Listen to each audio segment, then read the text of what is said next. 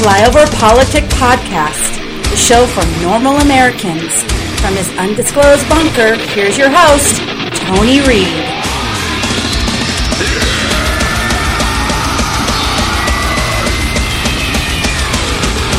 Less than a week after he was shot and wounded at a gas station while responding to a call, Florida police officer Adam Jobbers Miller has tragically succumbed to his injuries. Miller's killer, Wisner Desmarais, as you may remember from our coverage last week, came to this country from Haiti when he was 9 years old. He had managed to escape conviction in the past, but now ICE has filed an immigration detainer hold on him. Inexplicably, the city of Philadelphia just announced that they will no longer grant ICE access to arrest databases like the one Desmarais was actually discovered on. Here to debate this is Claude Arnold, the former ICE special agent in charge of L.A., and immigration attorney Alan Orr. In Wisner Desmarais' case, he came here as a visitor. The family applied for asylum. The information I have, it was denied. They were put in removal proceedings. He was ordered deported. But then, out of the generosity of this country after the earthquake in Haiti, they were granted temporary protected status.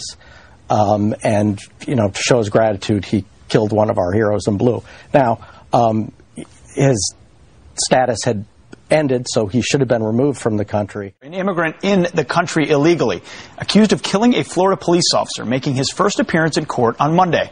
The suspect allegedly shot 29-year-old Fort Myers police officer Adam Jobbers Miller in the head, and he later died of his injuries. Wisner Desmarais has an extensive criminal history and was reportedly released just days before the attack under the supervision of the county's pre-trial services program. So is our system completely broken? Let's bring in Charlotte County bail bondsman and the president of the Florida Bail Agents Association, Matt Jones. Matt, thanks for being here this morning. So we'll put a little bit of information about Wisner Desmarais here. He's a 29-year-old native of Haiti. He's got a history of mental health issues. He was held by ICE twice. Criminal history of burglary, grand theft, weapons charges, and resisting arrest. Yet he overstayed his visa, so was in the country illegally, yet released. How do things like this happen? In this case, tragically led to the death of a police officer. And welcome back to Flyover Politic Podcast. It's the 5th of August, year of our Lord 2018. And that, once again, is an illegal that killed an American. But the media just doesn't care. They don't care. And that's why I started it off. Because there's plenty of that. Plenty of that. Portland police refuse to help ICE agents who call 911. Getting attacked by the Antifa mobs that are the fascist resistance members. Ignored them. Didn't come in. CBS skips own report about a robbery where they are the ones that found out they were all illegals. They never said the word illegals. But the most important one to start off our show is about the crime that's in our country that the media wants to ignore. It's not an illegal in this case. The individual's Brandon Jackson. But it's Kristen Richmond's Facebook post. And I want to cover it really quick. Because this is what our officers have to deal with all the time. And for some reason, our media doesn't seem to care. They say that, all officers, black, pink, doesn't matter. They're all fucking racist.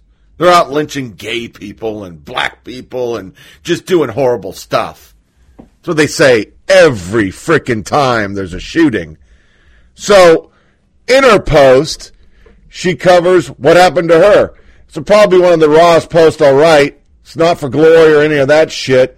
I debated posting anything, but in doing so, my hope is that this serves as a swift kick in the ass to a lot of cops. Early this morning, I found myself in a full-out fight with a 5'11", 195 collegiate male athlete who was gooned up on an unknown drug. It was me and him for about 5 minutes. During said altercation, my glasses were shattered and knocked off my face. None of my radio transmitters got out, and a ton of equipment was stripped from my vest and duty belt. I managed to stay in the fight and maintain some control despite exchanging punches and knees with the subject. I secured one of the subject's hands in cuffs and maintained that grip throughout the majority of the fight. I also released my canine partner, and she did exactly what she was trained to do. However, all the bites, punches, knees, baton strikes did nothing to deter this guy. He wasn't there. The drug had consumed every part of him. After about 5 minutes of fighting, my partners finally found us due to lack of comms, and after several more minutes of fighting, we were able to secure him in cuffs, ending the fight. The following saying comes to mind: sometimes I had a bad day means that I almost didn't make it home. While fighting with this guy, he reached for my duty weapon. Given the circumstances, full details are not being disclosed in this post. Deadly force was warranted, and I was probably getting close to the last result. Thankfully, I did not reach that point. And then she goes on to talk about training. Because she works out, she pulled it off. But this is just not a one-off. This happens every day on our streets. Most Americans know it. Liberal Americans ignore it. In line with it, I find non-citizens across the U.S. find it's easy to register. Numerous people, not Latino, by the way, have gone to the San Francisco Election Commission and go, I'm not even a citizen. But the motor voter registered them. Yeah. Motor voter registered them. And then, of course, we have ICE. Mr. Albans, would you send your child to FRCs? Again, I think we're missing the point. These individuals are there because they have broken a law. There has to be a process. They have broken a law only as deemed so by the president with his... No, ma'am. They're there for violation of Title 8 of the immigration of the U.S. and nationality. Okay, they're U.S.C. 1325. That's illegal entry is both a criminal and civil violation. They are in those FRCs pending the outcome of that civil immigration process. They have broken the law. Well, these are mainly, my understanding is that under zero tolerance, no longer civil proceedings, but in fact, were criminal proceedings. They were both, they were criminal proceedings when the Border Patrol prosecuted them, but at the conclusion of that process, once the individual came into ICE custody, it would go through administrative proceedings. I'm confused. Okay. So let's be very clear. To answer the question, I can't wait to search your genealogy and see if you have any illegal immigration in your family child. Like, I don't know what you're talking about. You've never once asked me if I'm for open borders. You've never once asked me that. And at least I have the decency not to continue to repeat myself. Clearly, you don't want to enforce the border laws, because that's what I've said. No, what I don't want to enforce is your president's nonsense. That's what I don't want to. Come on, man. You guys know that this policy is ass backwards. Plain and simple. You guys know this policy is inhumane. Plain and simple. Like, if you just take yourselves out of it for just a moment, take off the lenses of bigotry for just a moment, and imagine if this was happening to kids. Name calling? Yes, we are. I'm calling this process, this procedure is absolutely based on bigotry and fear mongering. If you don't understand that your president announced his campaign by talking about building a wall to keep your president keeping not mine. I will never claim a bigot ever. Now let me just finish because I know you're off on a red herring. I know you're off on a red herring because you're losing the debate. So let me just finish this point for you. He started his campaign. You're rude. Come on, dude. I'm not screaming. The only person that's rude is you because you're so afraid for me to get to the comma because the debate ends at the comma, dog. This is over. You have nothing to add except for asking me if I'm Canadian, and no, I'm not. I wish I could tell you where from Africa my ancestors came from, at least part of them, but I wouldn't know because the same bigots who are sending people back away from their children are the ones who brought my ancestors here on a spaceship. Then where? Congratulations. And I wonder how many evangelicals and family value folks, however you define that, are worried about the children and are also worried about the fact that we had to bleep the President of the United States at a public rally because of profanity today. Maybe we didn't have to. Let's talk about that later. Turning now, of course, to the effort to reunify migrant families separated at the border, with our thanks to them, Michael and Charlie.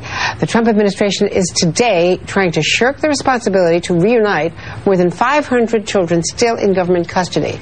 MSNBC's Jacob Soboroff, who has been on top of this border crisis from the very beginning, has the latest from a court filing, I believe. Jacob? Yeah, that's right, Andrew. We got a court filing that came in late last night from both the ACLU, the parties in this case, and the Trump administration. The first thing I want to do is give you an update on the numbers. Remember, 2,551 children overall were separated from their parents by the Trump administration in this systematic way that has never been done before. As of yesterday during this filing, 572 of them still remain in government custody. They had been calling this category ineligible for reunification. That word does not appear in the latest court filing, but essentially that's the same group of kids that we were talking about before. We know that 410 parents from that group were deported before they were able to be reunified with their children. What is most extraordinary, though, Andrea, about what we learned in this latest filing late last night is that the administration is essentially suggesting that the ACLU now go take responsibility for tracking down and reuniting these children with their families. So to say it as clearly as I can, the party that separated these children from their parents is now saying, look, we got sued. If you guys want to reunite these kids, you go find them yourself, and we'll do our best in helping you do that. It's pretty extraordinary. The last time I looked, we did not vote for the ACLU to be running the government or DHS or anything else in this country. I think we voted for Donald Trump and his cabinet. That's exactly right. I tie this in up front because it goes with what liberals think. And they think ICE, as you see with Portland, is an evil entity. The first soundbite was an actual representative as clueless, but yeah, let's abolish ICE. The second one's a CNN guest that says ICE is like slave traders.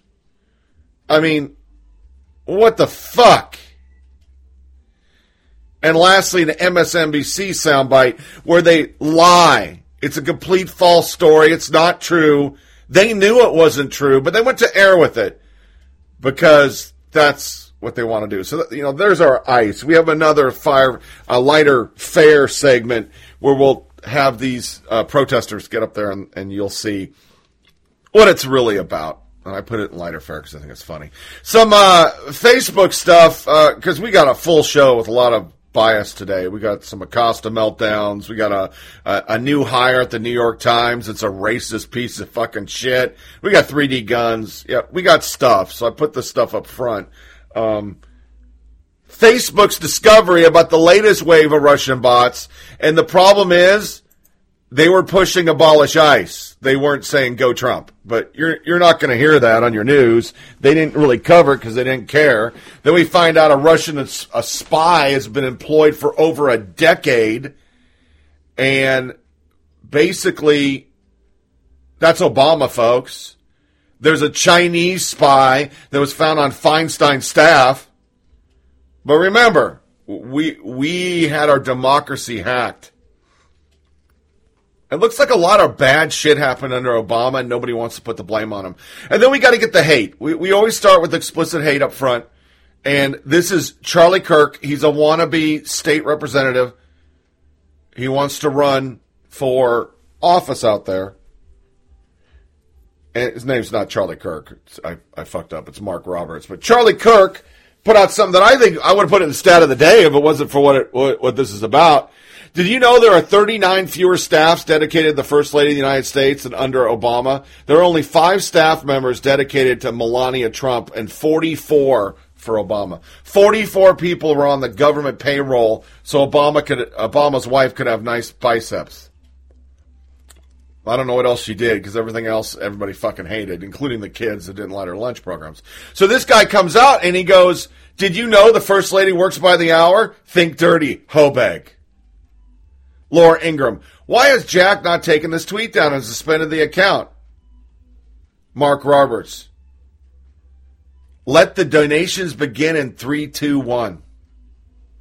And that's why he did it. That's how far left the base of the Democrats have gone. You can call Melania Trump a hoe bag. Can't call anybody else a hoe bag. Can't call Democrats a hoe bag. Can't talk about guys dressed in dresses that say they're transgender. Can't call them hoe bags. But you can call the president's wife a hoe bag because, it's Trump and all. And then this Jim, women 25 rammed a man's Jeep with a car and labeled him a racist. Wait for it. Because he had a Trump bumper sticker. Chloe Wright, 25, has pled not guilty to charges of assault with a dangerous weapon, vandalizing property, and leaving the scene of property damage. Wright is accused of intentionally hitting a man's SUV because it was adorned with a Trump sticker. Owner of the SUV said Wright called him a racist and hurled expletives after him after he told her he had voted for Donald Trump. Wright was arrested on open warrant a month after the June 30 incident in Hyannis, Massachusetts. Yeah. She just asked, did you vote for Trump? And then she rammed him. In Oklahoma, didn't make news, but it made front of the paper out there. Trump attack foiled. Oklahoma man drove here with loaded gun, police said. They caught him. Voicemail threatening Steve Scalise leads to arrest. Voicemail said, we're going to feed them lead. Make no mistake, you will pay. Carlos Bayon, 63 of Grand Island, was charged with interstate communication of a threat of the Louisiana congressman. Didn't make the news. Didn't hear that, did you? Over in Spain, 74-year-old British tourist violently sexually attacked and robbed by Muslim migrant. And he was a guy. And our last one, DNC refuses to play RNC in annual softball game because the RNC is so bad, or more that they're so hungry for power, they're afraid if they show they're compromising and playing a softball game, people won't vote for them. That's the Democratic Party right now. We've gone from Mitch McConnell, my job is to make sure Barack Obama doesn't get elected, which is normal politics, to we won't even be seen with these people because our base is so rabidly hateful of the rest of the country. I want to garner their votes. And it only begins. Let's go to Fire for Effect, where it gets worst.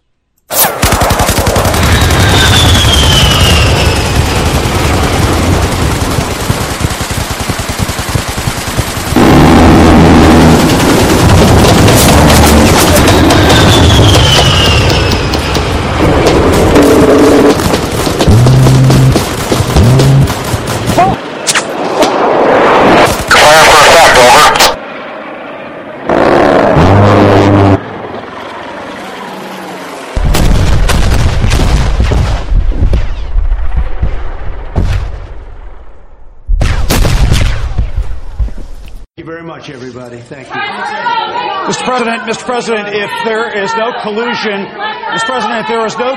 why does Rudy Giuliani keep saying there is no crime and collusion? Let's go.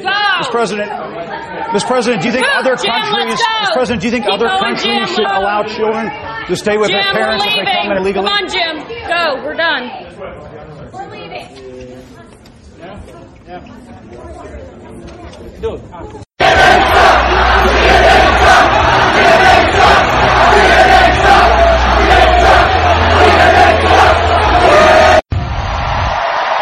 The White House closed out the month of July without holding a briefing for reporters today. That means the White House has held only 3 briefings for the press this month and 8 total since the end of May.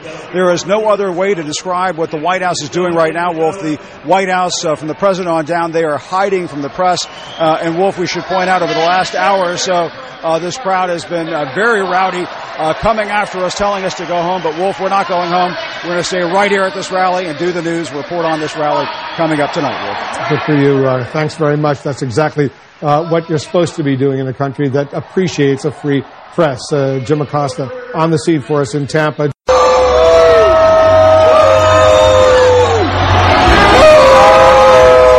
We got a lot to unpack there. First and foremost, that is Costa getting yelled at. He tweeted the audio is a pretty good example of how the White House aides, also known as press wranglers, are almost screaming as reporters are trying to ask questions.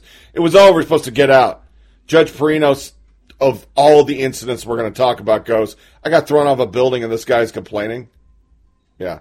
James Wood, dear Jim, of course the press is not the enemy of the people. Unbiased, honest, responsible journalism is a bulwark of free society. Vain, narcissistic, biased blathering is not journalism. You are, sir, are not a journalist, but you are the enema of the people. David Schuster. Hey, Jim, the job of true journalists is not to be sad or happy about what happens in a press briefing room. It's to ask questions and report facts about what's said, not said. Your feelings, antics, and self-promotion are hurting journalism. Ken Dillian. What was I saying earlier about Trump's pet media? He actually called on the Daily Caller. Daily Caller. Chuck Todd, when confronted, talked about Bigfoot erotica. I'm not even going into it. So we break down. It's first, he gets harassed at a fucking Trump rally where they just said CNN sucks. He gets kicked out because the press briefing's over. And before we end this segment, he gets in an argument with Sarah Sanders trying to get her to say the press isn't the enemy of the people.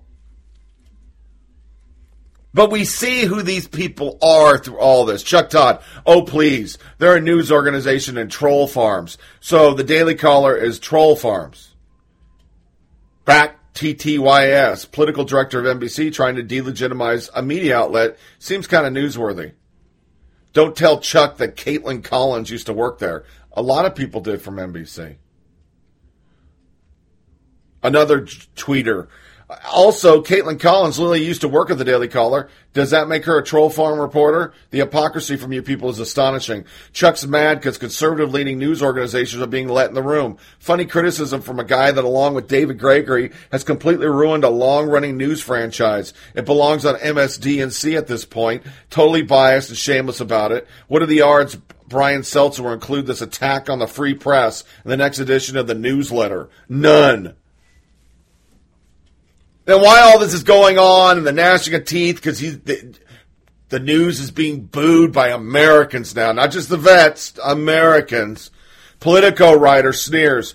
Trump hick voters don't have a full set of teeth. His exact tweet. If you put everyone's mouth together in this video, you get a full set of teeth. Then he tried to apologize. And then after apologizing, oh no, I made fun of garbage people jeering at another person as they falsely accuse him of lying and flipping him off. Someone fetch a fainting count. Yeah. But that was just the beginning. Brian Schatz, an actual representative. We have no equivalent to the dark carnival that is Trump rally. This is not a thing on the left. We just argue about healthcare and climate, and sometimes we litigate 2016. But we are not actually out of our minds. Here's the reality.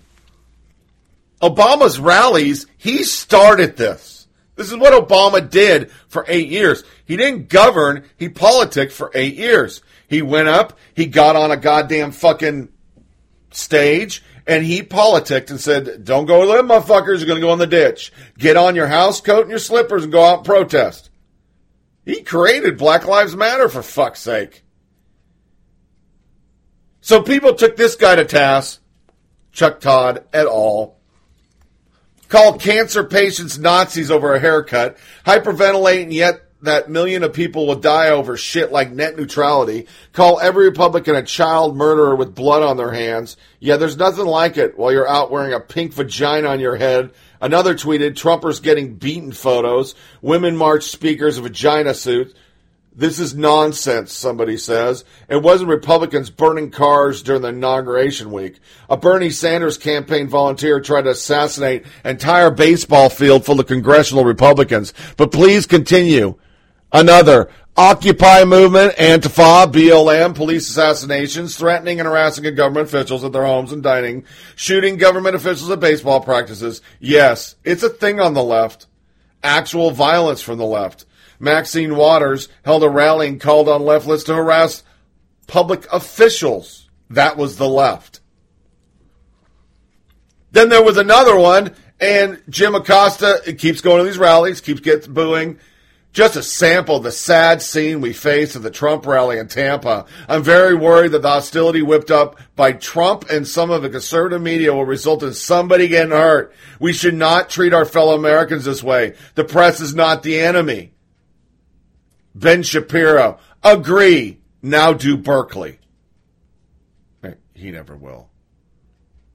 He went on a tangent on this all day. Another snapshot for Tampa rally. I tried to take a picture with the father and his daughter while people yelled, CNN sucks in my face. I'm sorry that the little girl had to see that. Oh, the children. Comfortably smug. The best thing is that no matter how much Acosta tries to make himself a heroic martyr for journalism, CNN won't give him his own show. They just send him to another rally to get shit on.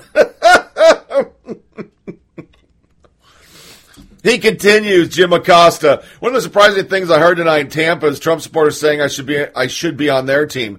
Anybody remember when we were all on the same team? I do.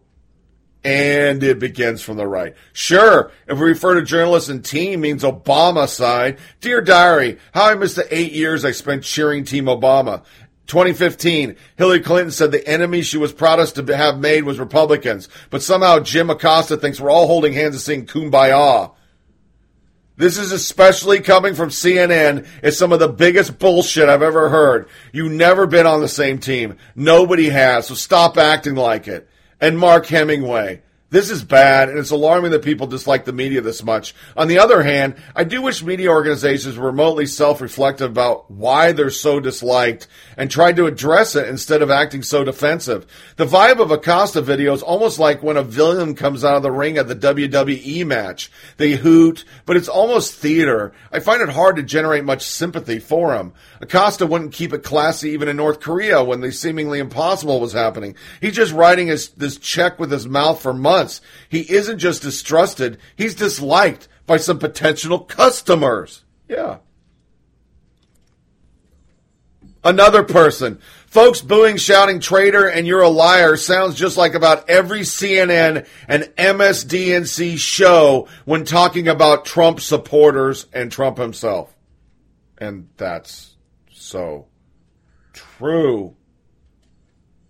Another person, Venn diagram of people freaking out over Jim Acosta getting yelled at, who cheered when mobs chased women from the Trump administration from restaurants and theaters. And you knew the media was going to jump on this. This soundbite is so good. We have Wolf and Todd and Ryan.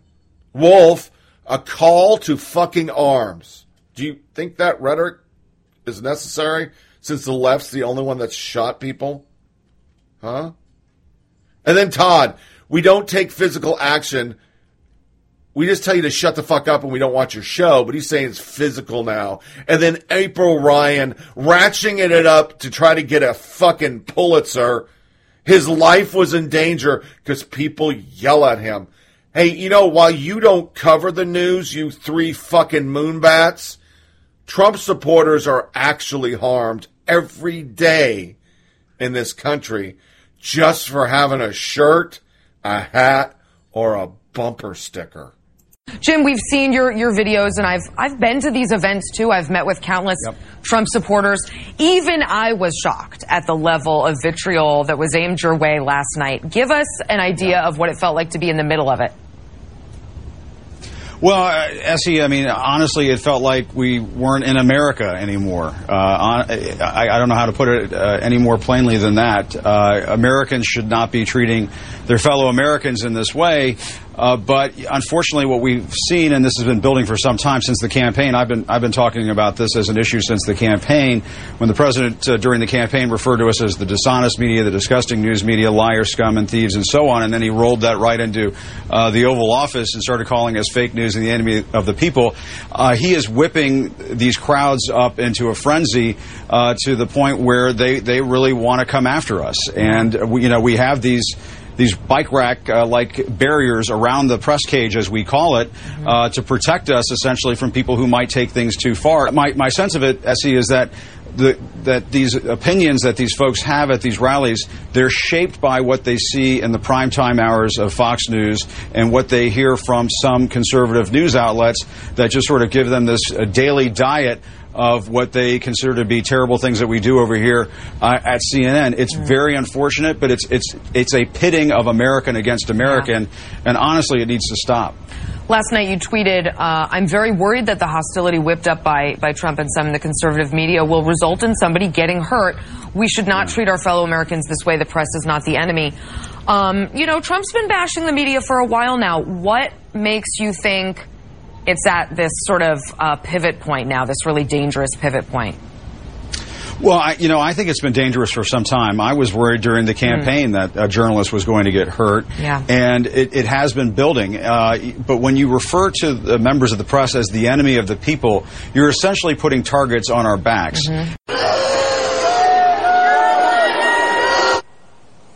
And this kind of unfocused, visceral anger at the other side, or really neutral people like folks on the press corps, it can lead to this.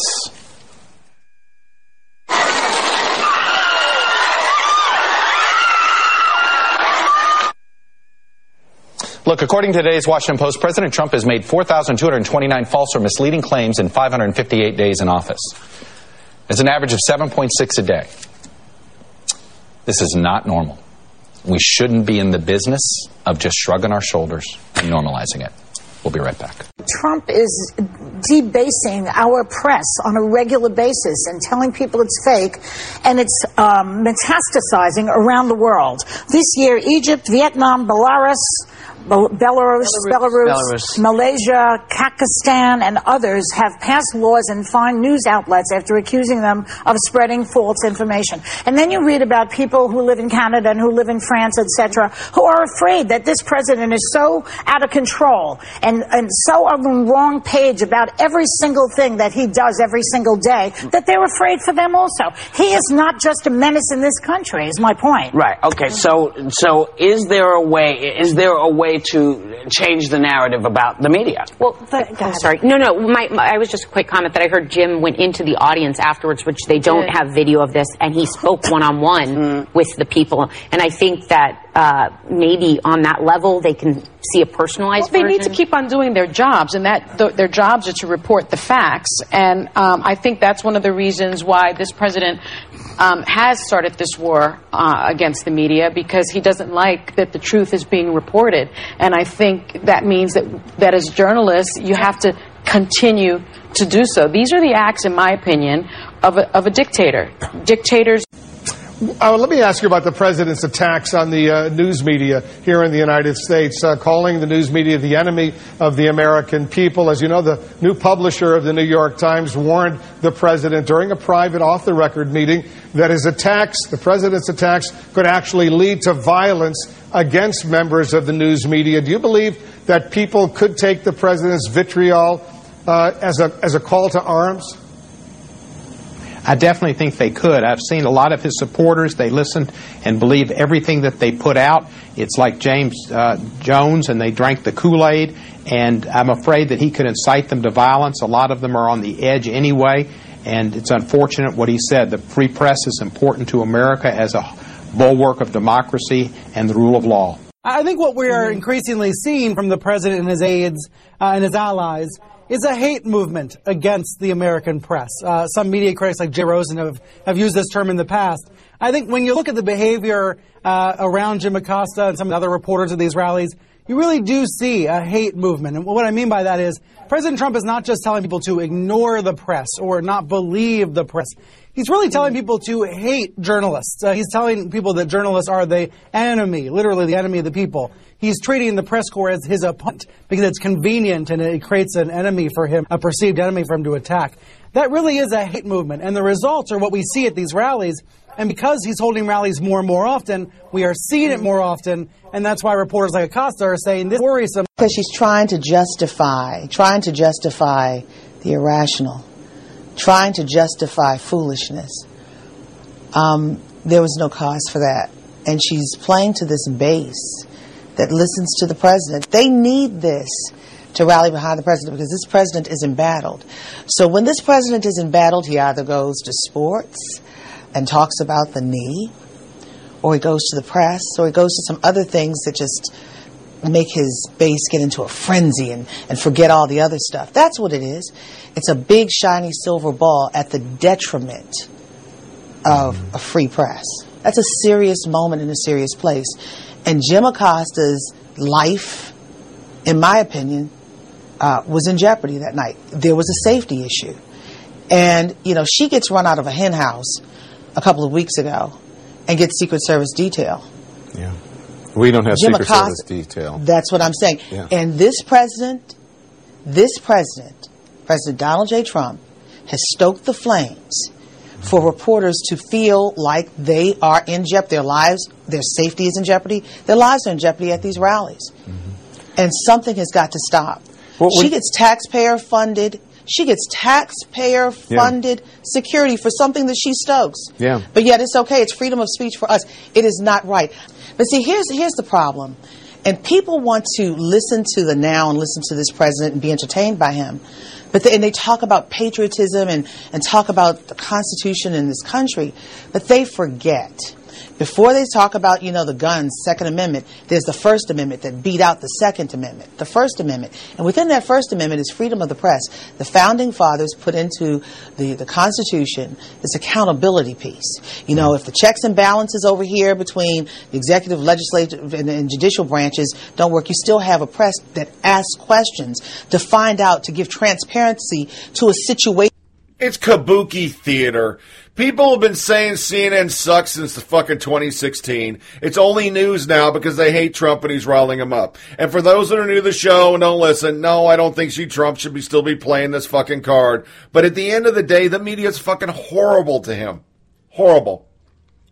He's playing to his base. It was okay for Obama to say, if you vote for those people, fucking blacks will be back in chains. That's an actual statement from the Obama administration. Biden said it. Gays will no longer be able to be gay. Women will be barefoot and pregnant and never be able to abort their babies every fucking time they're irresponsible and don't use birth control.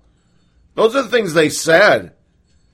We're going to go back to McCarthyism. We're going to go back to the Stone Ages. The reason why the economy fell apart is because of Bush, even though everybody knew it was Clinton and Frannie Mae and all the fucking pandering to get black votes. They let anybody walk in and get a goddamn fucking house. Granted, it probably more white people that were underwater, but that was the intent. They didn't care about poor white people getting houses. They were pandering for votes. It's what the left does. So Kelly O'Donnell gets on board. Unfortunate, 2 guys leading chants against media 2.5 hours before rally. Campaign requires media be escorted to work area. Most of us have been through more security background screenings than attendees. Oh my God. Those fucking uneducated. That was an uneducated bribe. Chris Brennan. This guy signed to a loud stadium cheer and prompted a CNN sucks chant at the crowd waits for Trump and Lou Beretta. But why do they suck? Well, here's Costa again. Hannity is a propagandist for profit, peddling lies every night. He says he's just a talk show host, not a journalist, but he's injecting poison in the nation, political bloodstream, warping public attitudes about the press. I'm confident in the long run the truth will prevail. No! You're not journalists. That's why. And things like this. Kristen Denny Todd raises Kane, donates $13,000 to Democrats from 2017 to 18. They went back to 16 when he interviewed Kane 3 fucking times and never disclosed it, and she had raised $50,000 for Kane. Undisclosed for Hillary Clinton. That's why we hate you. Once again, we hated you before Trump showed up. Most of us that had our balls descend before 2000, we remember Bush. Remember what those 8 years were like? After 8 years of Clinton, all we found out it was a cum stain on a dress and a fucking dildo cigar. We didn't know anything Clinton did. And then we watch 8 years of Bush, and it's totally biased, and we're catching on to every Republican president's a fucking Nazi. We watch it. So Acosta, by the end of the week, well, now he's not happy because he's not getting his way. And he tweets, I walked out at the end of the briefing because I am totally saddened by what just happened. Sarah Sanders was repeatedly given a chance to say the press is not the enemy, and she wouldn't do it. It's shameful. And this is our last soundbite by Acosta. Because in this melee, I stumble on the drama of the week from a tweet from Ryan. So we're going to listen to the last Acosta drama queen, bitch boy, fucking soundbite. And get into the potatoes. Because right now I can have meat and salad because I'm on a diet. I've lost 10 pounds, but I could use some potatoes. I just wanted to follow up on Sarah's question from NPR. She asked you about Ivanka Trump's statement that the press is not the enemy of the people. And she asked you whether or not the press is the enemy of the people. You read off a laundry list of your concerns about the press and things that you feel like are misreported.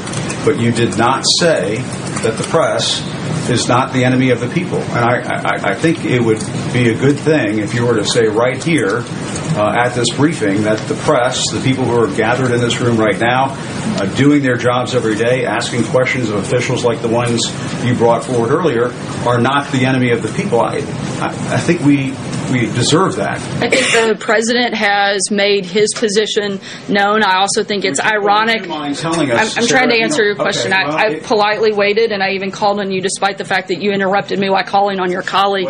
I said it's ironic. Which is why I interrupted. I'm trying. But if you finish, if you would not mind letting me have a follow-up, that would be fine. But it's ironic, Jim, that not only you and the media attack the president for his rhetoric when they frequently lower the level of conversation in this country. Repeatedly, the media resorts to personal attacks without any content other than to incite anger. The media has attacked me personally on a number of occasions, including your own network, said I should be harassed as a life sentence, that I should be choked. ICE officials are not welcomed in their place of worship, and personal information is shared on the internet. When I was hosted by the Correspondents Association, of which almost all of you are members of, you brought a comedian up to attack my appearance and call me a traitor to my own gender.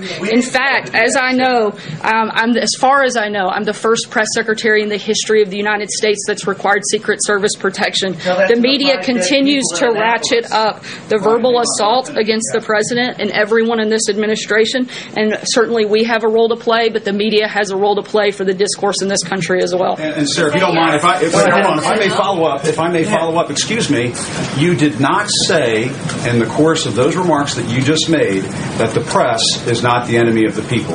Are we to take it from what you just said? We all get put through the ringer. We all get put in the meat grinder in this town, and you're no exception. And I'm sorry that happened to you. I wish that had not happened.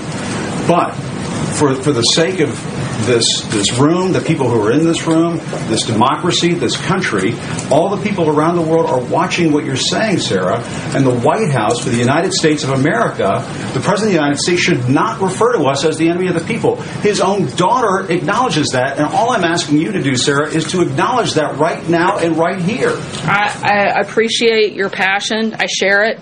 I've addressed this question. I've addressed my personal feelings. I'm here to speak on behalf of the President. He's made his comments clear. You know, before I get into the potatoes, stop being activists in the media. Won't be treated poorly, but you're activist. It was clearly obvious. You were the people on TV since Obama got elected in 2012 saying there'll be never be a Republican president again. You were the people that played 47%, 80,000 times for Romney, didn't play deplorable but for 2 days and dumped it.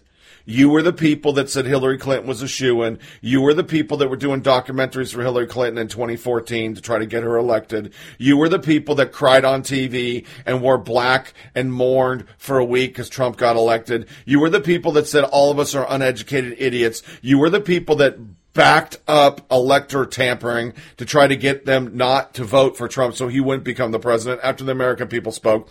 You were the people that carried all the protests and said how democratic it was to burn fucking Washington down, burn Portland down. You were the people that aired all the Women's March and thought it was okay for Madonna to say, I'm going to blow up the fucking White House. You were those people.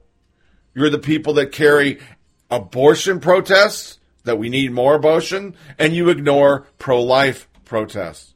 You're the people that only push democratic causes. You're the people that went and got crazy over the immigration when you knew Obama was doing it, but you never carried it because you loved Obama. You were the people that went crazy because one soldier died, an SF, and called it the Benghazi of Trump, when really when Benghazi happened, you didn't even carry it because you didn't want to hurt Clinton because you knew she was running for president.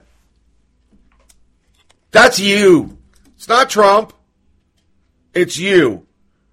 Costa, Lemon, all these fucking pieces of shit. They don't even pretend to be journalists. And every time they come out of their mouth with Fox, it's Fox. Look at Fox over there. Fox is so unprofessional. Daily Caller's not a news source. Huh. They were in there for Obama. They let him in the room. You guys legitimized fucking HuffPo. HuffPo. A liberal fucking site. It became a news source. So just shut the fuck up. Shut the fuck up. Report the news. So back to the potatoes. The press isn't the enemy. They love the American people. That was tweeted by Ryan in the melee that is Acosta drama part 7,500. And I didn't know what he meant, and there was a picture attached. And come to find out, we find out that the New York Times has hired a racist, an outright racist. Her name is Sarah Jeong. And this, I'm going to read tweets, the defense of it, everything. I even have sound bites of this lady saying things. And this is the perfect example of what's wrong with our media, with our social media, with our country. If you're conservative, if you're middle, if you're a normal person, you are held to a different standard.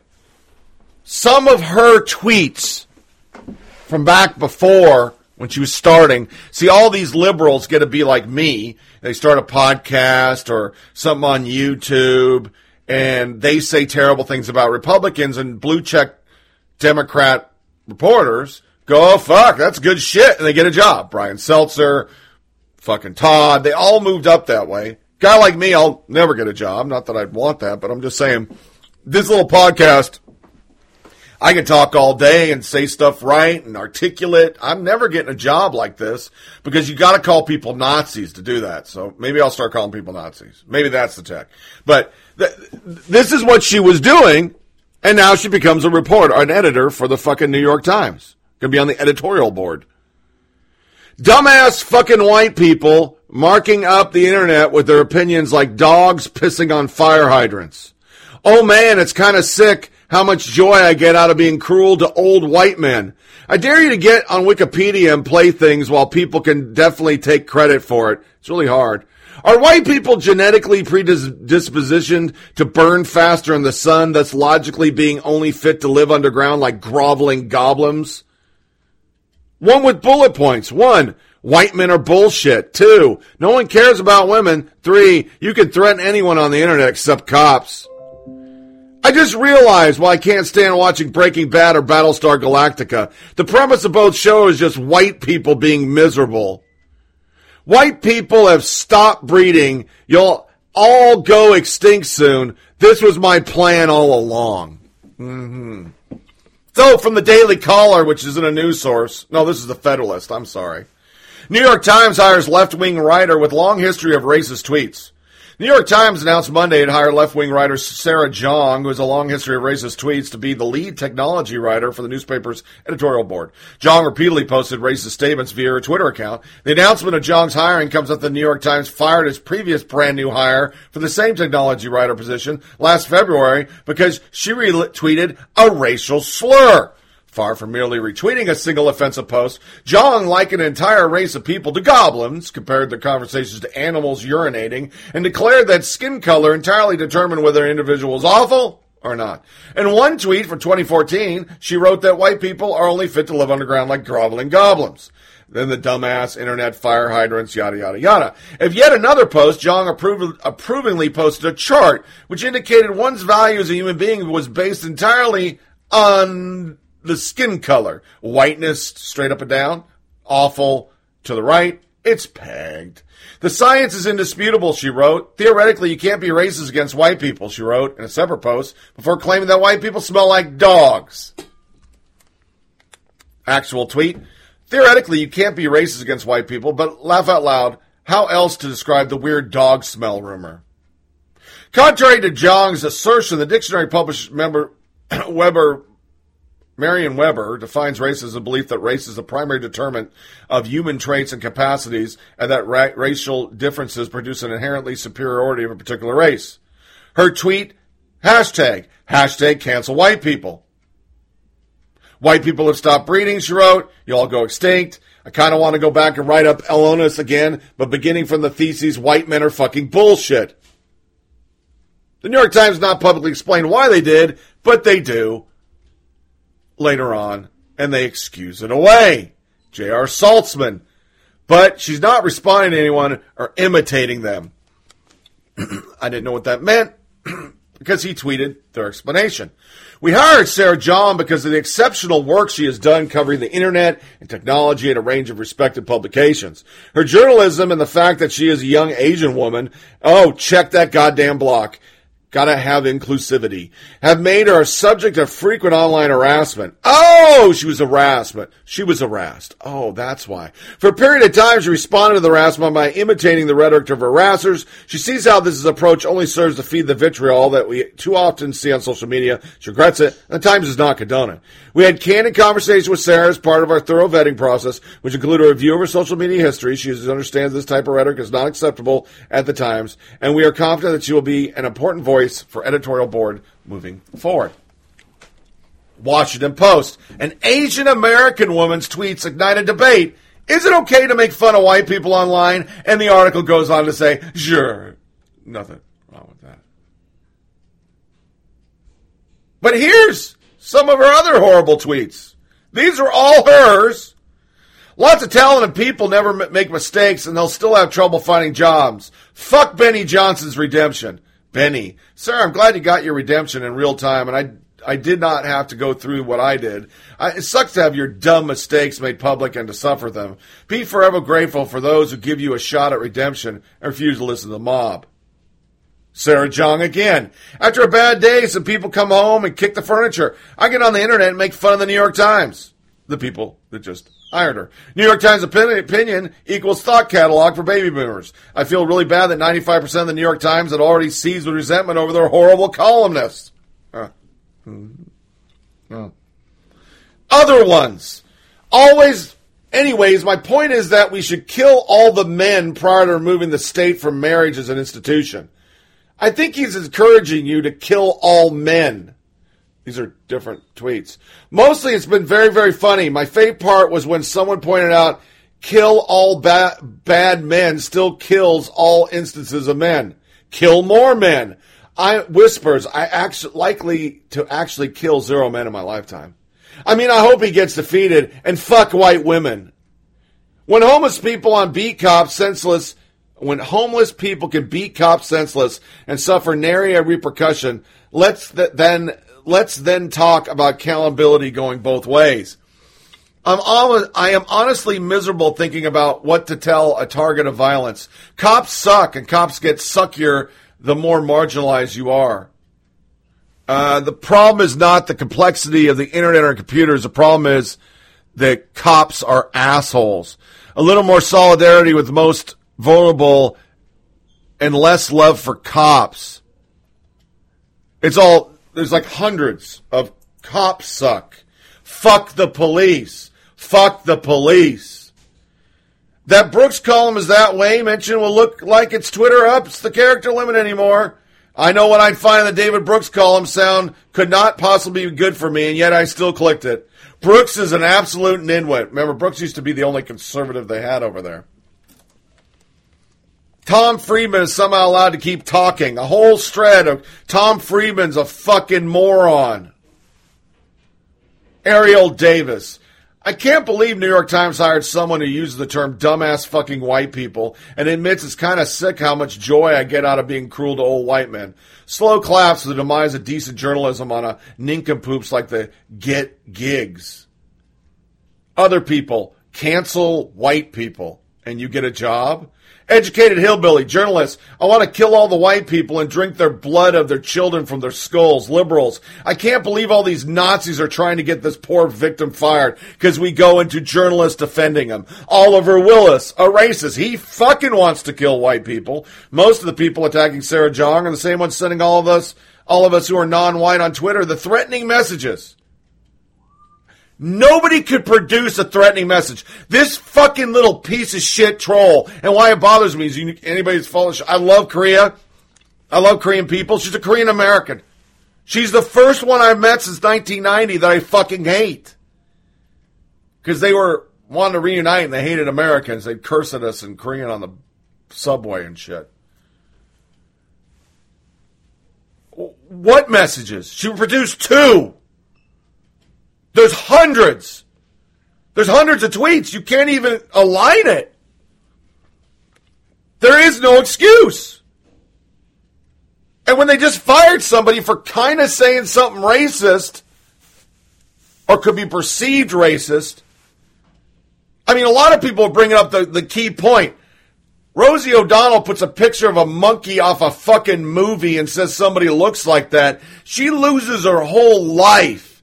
This girl has spent a lifetime on Twitter saying, kill white people. All white people are pieces of shit. We smell like dogs. So I guess she wants to eat us because she is Korean. Kagogi is some good meat, I'm telling you. Told the wife many times, we're going to eat our dogs. At the end of the day, it's going to be tasty. Little salt and pepper, that shit's fucking awesome. Sorry for dog lovers. I'm not going to go out and eat dogs, but I'm just saying if I had to, I would, because I accidentally ate it before, and I couldn't tell the difference. But that's what she's saying. But this is the media. Dana Schwartz, hot take. Sarah Jong is hilarious. Libby Watson, I love these fucking morons who think they caught you in some kind of logic trap. Yes, obviously, Sarah Jong tweets are absolutely fine.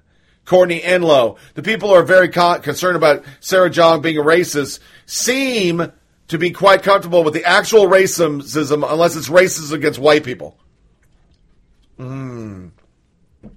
Jessica Valentine, Sarah Jong is good, her haters are bad. It's not difficult. Yeah, that sums it up. There's hundreds. Chris Hayes. Apropos of nothing, I think Sarah Jong is a phenomenal writer. Zach Beauchamp. A lot of people on the internet today confusing the expressive way anti-racists and minorities talk about white people, which actual race-based hatred for some unfathomable reason. So it's okay, he's saying. You can dog white people because white people are horrible. That's okay. So, I just want you to understand, this is a Harvard symposium. She's speaking at Harvard. Nobody tweeted her, and these are her words. Everything is implicitly organized around how men see the world. And not just men, how white men see the world. And this is a problem. This is why so many things suck. Excuse that away. Can you do it? But I'll go to Nick Monroe. He did a good thing on this, I think. I want to toot my horn. I did the same thing. I mean, when I first read this, I wanted to fucking podcast instantly. I mean, I let it settle, and that's what he did.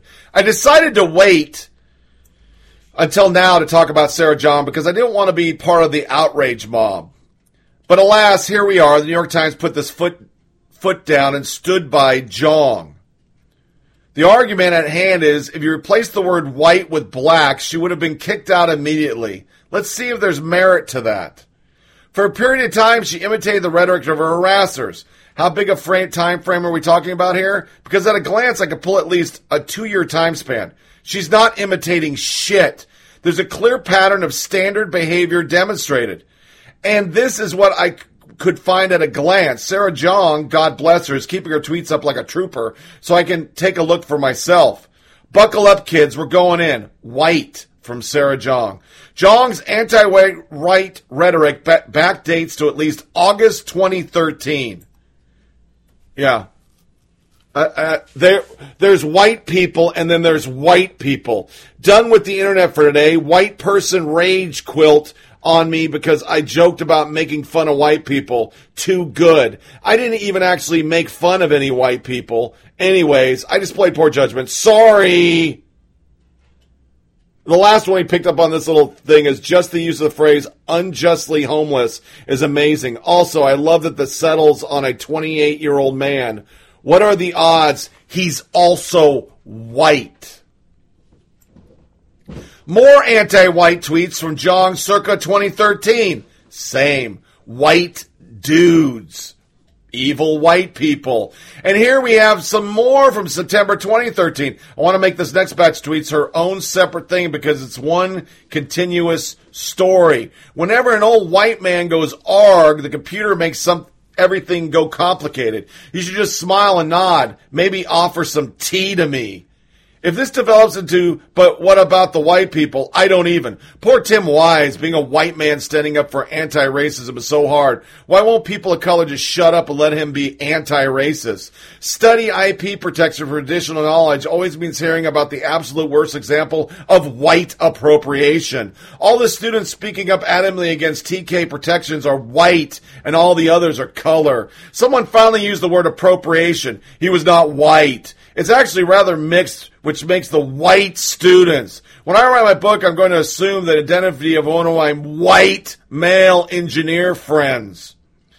Next tweet. Nobody has mentioned the time Sarah Jeong suggested a rice cooking app for white people. Pitch, a smartphone app to teach white people how to cook rice. White people, I was just joking, stop making me sad. Mind blown at rate of rice cooking illiteracy among white people. Society has failed white people. White people, you're depressing me. Please tweet me your stories of cooking empowerment. You need to shatter your own stereotypes. Oh, really? I believe in you, white people. Oh no, white people. I want to save you all from yourself. It's just 1 month. And then we go for Jeong's anti-white tweets of September 2013 to October. More of the same. And as we reach the tail end of 2013, take the time to reflect on the sheer volume of tweets we have from Jeong about white people. Like, throw away the face value outrage. Focus on the consistency of it. Look at how many of these tweets there are, and it's another. In my head, those neighbors who are trying to shut down the Sriracha factory are old white people. Let me explain to you about unreasonable search and seizure. Straight white men. He continues. Sorry, I accidentally clicked out of the tab and I've reopened it. Here's more Sarah Jeong from December 2013. Here's some anti-white tweets from her best ones from 2013. I read most of them. Sarah Jeong starts January 2014 by cracking jokes about white children getting shot at airports. Tiny blonde white boy runs through airport security, doesn't get shot. Happy holidays. An old white man reminiscing on his young white youth, decrying policies based on how they will affect white people. I mean, Mary fucks, kills, environmentalist, white leftist Peter. Just everywhere. This is what she's writing. And now the transition of anti-white tweets goes from January 2014 to February. More from 2014 February into March. True defective because we really needed another show about white men feeling sorry for themselves. The world could get by just fine with 0 white people. That was her best tweet from March 2014. He's got hundreds. Let's see what she did in April Fool's Day. Just let the white people have things. They don't have a lot of things. Basically, I'm just imagining being white and waking up every morning with a terrible existential dread about how I have no culture. This message has been brought to you by the Association of Letting White People Just Have Things. Yeah. Next tweet. At this point, I'm confident in accusing New York Times of not doing an independent assessment of Sarah Jeong and just taking her word at face value. White people feelings are like greenhouse gases. If white people have too many feels, ice caps will melt and polar bears will die. That's from May 2014. Let's fund a study on whether killing all the white people would make black people safer. June 2014. I don't discriminate against hate-souled, Borg-brained white people, even though my mind is not physically attracted to them. July 2014. And understand, these are pictures. He has got at least 20 per. That's just for the month. This is the best one he pulls out. And now we come full circle to the classic, oh man, it's kind of sick how much joy I get out of being cruel to old white men from July 2014. Now you can start to see that tweets are part of a bigger picture here in Jeong's sea of racism, he says. White people have stopped breeding. You'll go extinct. That was from 2014. His next tweet, these anti-white tweets from Sarah Jeong keep coming because it's a constant thing. I'm actually being generous in her favor here, and yet even so, there's enough of a tweet volume to demonstrate a pattern of racist behavior. I highlighted some points of interest in Sarah Jeong's anti-white racist tweets collection, to make it easy to consider the sheer scope and massive size of it all. If her tweets aren't offensive, what about lying to the New York Times? These are thoughts that cross my mind as I navigate through the abyss of Sarah Jeong's anti-white racist tweets. And yes, it's an abyss.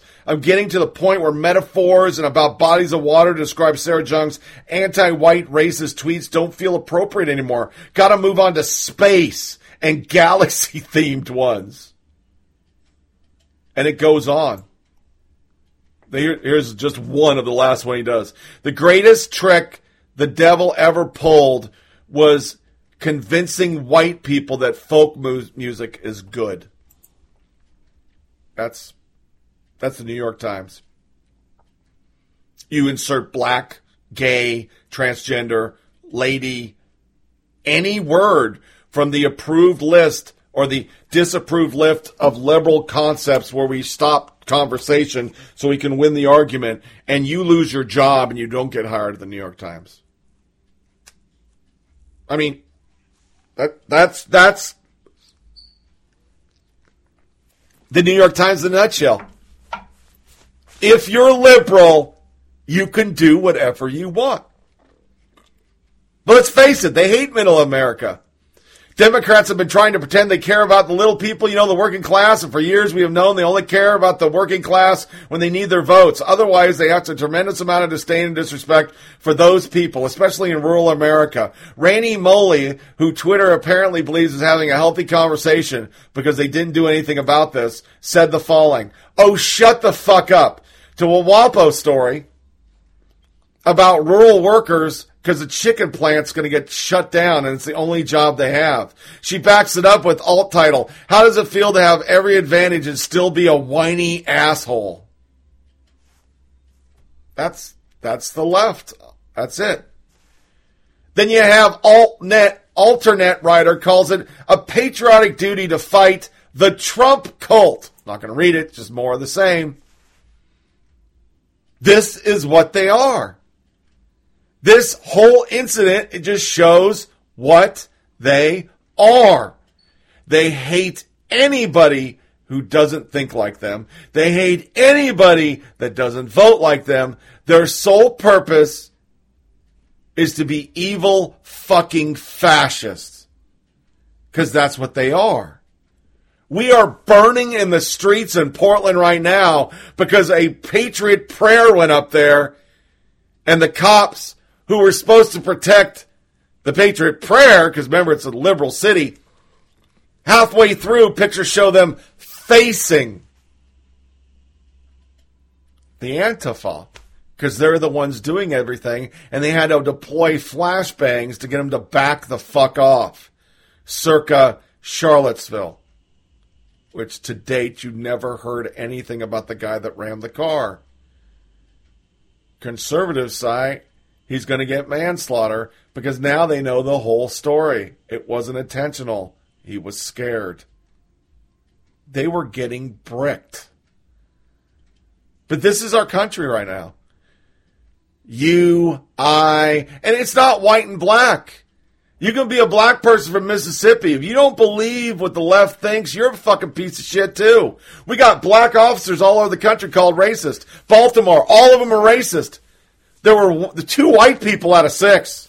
There was a woman of color. She was a racist Uncle Tom piece of shit in the media. So that shit right there, that's like me finding a 4-leaf clover. It's just there. It sums up everything about the media.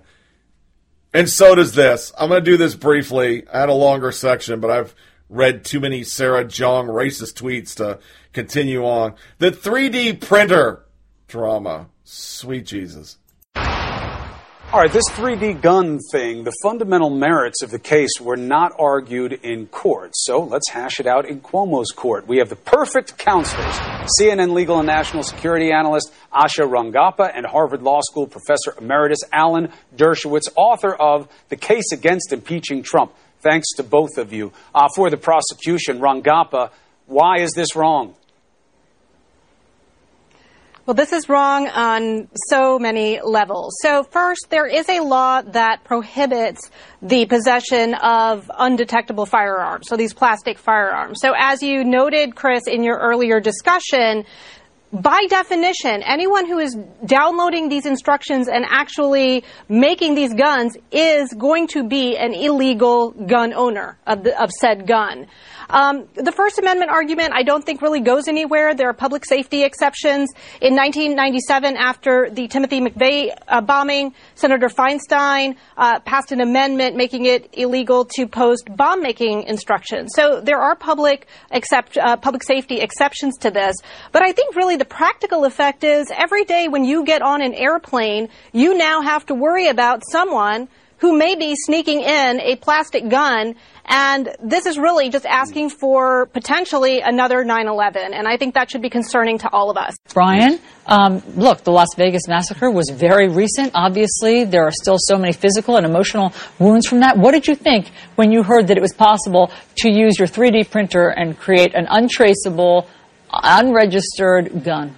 Utter shock. I was in despair. I was grieving again. I was re-victimized and re-traumatized. I now have to fight to stop a company from providing a blueprint to any lunatic on this planet to go out and kill people. It's a license to kill, and it's a recipe for mass carnage. Okay, well, first of all, whether it makes sense or not and how we feel about it, and Brian, I'm sorry about what you have had to go through. Truly, I am.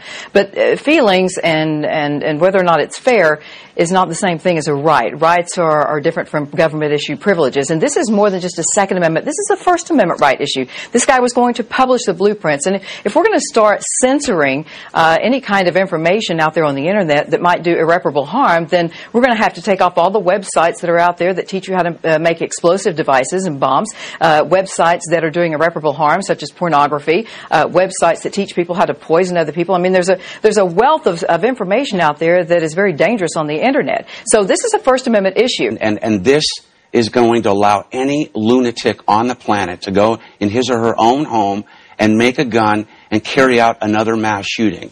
And if this business at what is called the Nation's Gun Show in Chantilly, Virginia is good. So good, the ATMs have run out of money. There are first-time buyers galore. Annette Elliott is the president and owner of the company that puts on this show and about 85 others in the U.S. each year. What do you think the President of the United States really wants to do when it comes to guns? Well, I think the end game with a lot of Democrats is to confiscate them. I think that is that what you we're think? Afraid of that, sure. Is that what you think the president wants to do, though? Maybe. Yeah, I think maybe he does. Another reason the show is jammed? The ISIS threat has increased business. That immediately increased business. I used to be a zero-gun, guy, but nowadays you don't even know who your opponents are. You got to be ready. Opinions here are not black and white. There are people here who feel there should be an increase in firearms regulation. But what is extremely prevalent is a deep distrust and suspicion of the motivations of the federal government. The private dealers are not legally required to conduct background checks. I would ask you for a Virginia driver's license. That way I know you're from within the state. But if I gave you a fake Virginia driver's license, you would never know. I would have no idea. Would you trust me to have an honest face? Would you sell it to me? I'd trust you. You'd give an honest face to me. I mean. But that being said, sometimes if you don't think someone has an honest face, if you have a bad vibe, you don't sell it. Correct. Okay. You gotta go with your gut instinct. This is a competition M1A. It's a civilian version of the M14. This is a SD-40B Smith & Wesson 40 caliber. It's a lot like a Glock. Many here believe the government needs to be more concerned about mental illness than making it harder to buy a gun. But they are aware things are about to change. Unbelievable. My son Zach in Tennessee sent me a picture. It came from Kayla Jones. My 3D printer gun's almost done, and it's a shotgun they just stuck on a printing machine, which is pretty funny. But pure ignorance. Nets push fake news about 3D printing guns. For days, liberal media has been experiencing a Chernobyl-level meltdown when a Texas company released online instructions for 3D printing plastic weapons that actually fire real bullets. Of course, none of them did their homework and spewed inaccuracy nonsense in an effort to stoke public fear of guns. After a liberal judge in Seattle blocked the release on Tuesday, the broadcast networks sang their praises, with one network touting Democrats who said President Trump had blood on his hands. Let's turn now to a late development in the race to stop what some fear is the next gun threat. Plastic weapons, announced Lester Holt on NBC Nightly News. And tonight, a federal judge just blocked the release of the blueprint for the guns after several states took legal action to stop the release. The case in question involves gun rights advocate Cody Wilson, his company Defense Distributed. NBC reporter Tom Costello suggested it was Trump administration that would allow 3D printing guns on the street after the Obama administration sued to block them. Bottom line, the blueprints to build firearm has been easily available online for years, and Wilson's case was about the international sale of firearms since the blueprints were online. As National Review David French expertly noted, the Obama administration justified its decision to prevent the plaintiffs from posting the files on the grounds that the files would be available for international download. It on the case found that printing firearms is legal for the United States citizen and will remain legal for the United States citizen regardless of the outcome of the case. But they just had all sorts of crazy shit. Wilson personally moved beyond plastic to machine gun grade metal, funding his legal fight by selling thousands of these, a milling machine capable of making unmarked metal AR-15s and handguns, aka ghost guns. Stephen Gutowski ripped this shit apart. Max Boot said this is nuts. Trump administration allowing anyone with a 3D printer, including felons, terrorists, and the mentally ill. Stop. Just fucking stop. Obama released gun people because they were black. They had gun violations. He released a whole shitload of them. 3 of them committed crimes. You never reported that, Max Boot. Of course, people went the other way. Who's allowing anything? Criminals and terrorists do what the fuck they want. Then you got this one. CNN reporter inaccurately attributes gun activist phrase to Dana Loesch. There's a tweet by Dana Loesch, reports Tom Foreman, told Wolf Blitzer, pointing at the text he was reading that basically said 3D printing ghost guns, as they call these, which can be made at home and don't have serial numbers, rendering them untraceable, symbolizes freedom and innovation. The Trace. NRA spokesman Dana Loesch says 3D printed ghost guns, which can be made at home, blah, blah, blah, blah, blah. The problem is, she never said any of that. Ever. She never said it. It was somebody else. Charles Cook sums it up. Won't hold and shouldn't. This is ultimately a First Amendment prior restraint case. The people cheering this are being unbelievably short-sighted. I'm desperately trying to ensure that the president can engage in the prior restraint of online information, specifically so that people can't make weapons at home. I see. What do you call yourself? The resistance. Venn diagram for people who believe. 1. Trump's becoming Hitler. This is hyperbole. It's not too early to say it. He's a Nazi. 2. We need federal speech laws to be enforced by the executives. 3. Conservatives who say we need an armed citizenry just in case are paranoid. That's how they do it. Yet you're the people that are paranoid. Then we got the Vox poll shit. He tried to explain it because his poll went bad. And as you can guess, it's really, really, really long explanation of a stupid poll. In most situations in the U.S., a woman is a female person. Someone part of the racial minority is a black person or Latino person, etc. Gay people, trans people, immigrant people. All these groups are adjective people with an asterisk, while a white heterosexual male is simply a person, as generic as it chooses. His presence is taken for granted. It rarely occurs to anyone to question it. A white man in khakis and a polo shirt can walk into almost any milieu in the U.S., and even if he's greeted with hostility, be taken seriously. His legitimacy is assumed. Will Wilkerson. Now, the message of this piece by D.R. Vox is considered controversial and divisive, rather than the plain common sense about something totally obvious validates the message. Only white people can't find it obvious. Well, it seems to be that more than white people thought it was bad. But go to Sarah Jong. This is the left now. We're going beyond anything. We're trying to shame people to vote for our people because we want control and we want to really be the fascist and force you to turn into gay, be transgender, fucking give up all your possessions because you're a piece of shit white person. That's they're pandering so hard. Then there was Twitter, which I was going to put after Sarah Jong, but I'll just surmise. Twitter partners with academics who call RN speeches hate. They pulled in 3 of them. I'm just going to use one. Patricia Rossini. These are the people that are going to start doing the health conversation and help it. But people went back and looked at all their tweets. And this one sums it up. Summarizing tonight, and this was the RNC convention. Hate, wall, hate, LGBTQ, hate, ban immigration, hate, law and order. So that's what we're going to do. Another one, Rebecca Tromble, Trump quintupled down on his commitment to white nationalists. They're just about all he's got left. Bannon ain't going nowhere. So those three people, and I only got one of them, they're the ones. They've called him a Nazi. They've called his voters Nazis. All their tweets are anti-Trump supporters, Trump voters, middle of America. But Twitter's going to use them like the New York Times is going to use Sarah Jong to fix things. Yeah. It makes sense in liberal world. To our tweets of the day.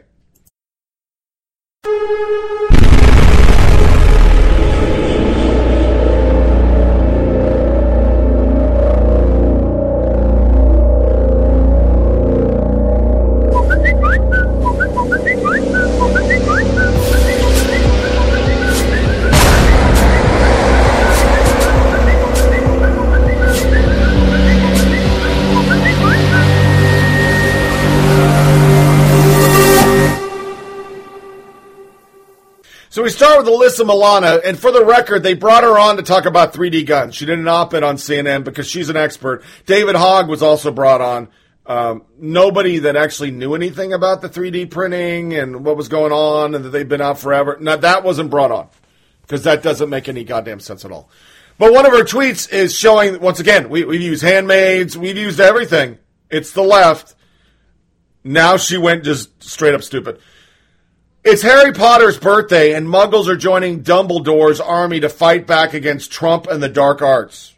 So we're using Harry fucking Potter analogies for Trump. But that's just the tip of the iceberg, because J.K. Rowling went to the next level.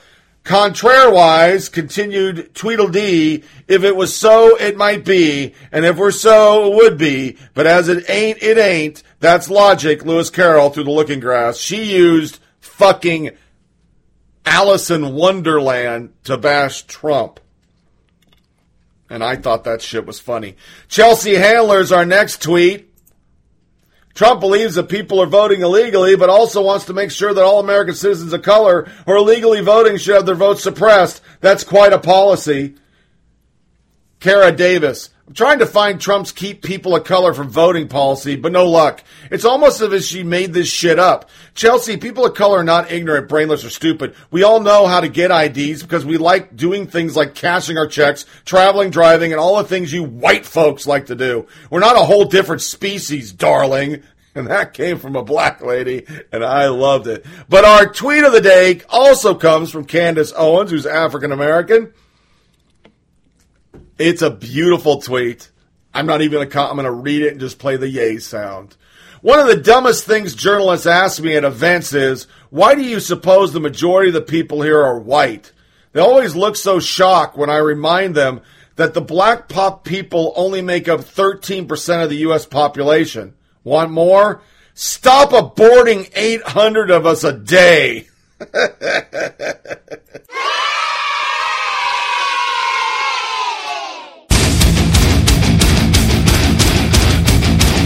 Hey, tweet of the day!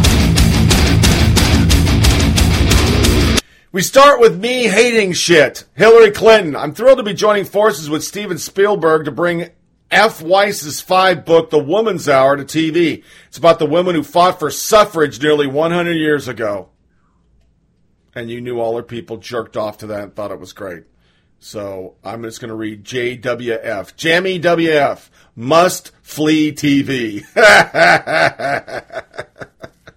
Next one. We've all seen the disclaimers where people make it clear that retweets aren't necessarily endorsements, but CNN's Jake Tapper made it pretty clear he wanted people to click over to Philly.com about reality winners. Jake Tapper. Will Bunch asked why Reality Winners is in jail if we're a nation that protects whistleblowers. Sean Davis, because he desperately violated whistleblower protection laws, stole top-secret documents and illegally leaked them. This isn't rocket scientist. Another one. Whistleblowing doesn't mean leaking top-secret info to the press. It means reporting wrongdoings through proper government channels so that top-secret information is still protected. But for some reason on the left, because it happened under Trump, it's good. Yeah.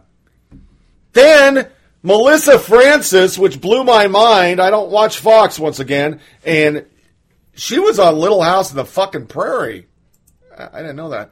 But she was denied entry into her country club that she plays dues because they thought she was too much of a Trump.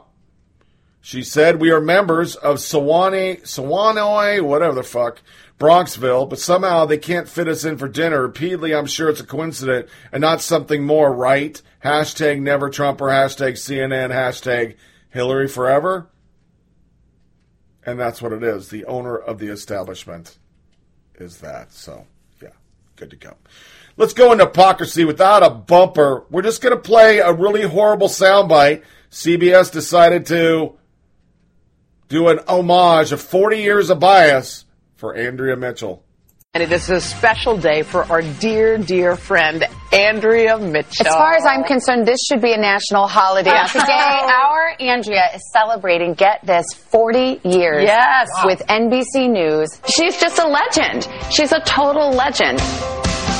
She's a trailblazer. She's a pioneer. I love you, Andrea. You are indefatigable. You're my kind of woman. Sometimes I just pinch myself that I get to work with Andrea Mitchell. She's one of the people who inspired me to get into this career. She has become such a mentor to me. I've learned so much. NASA risked losing its last landing opportunity so that the president could get an extra hour of sleep. What do you say to those who feel that there is somehow a perception that America is weakened?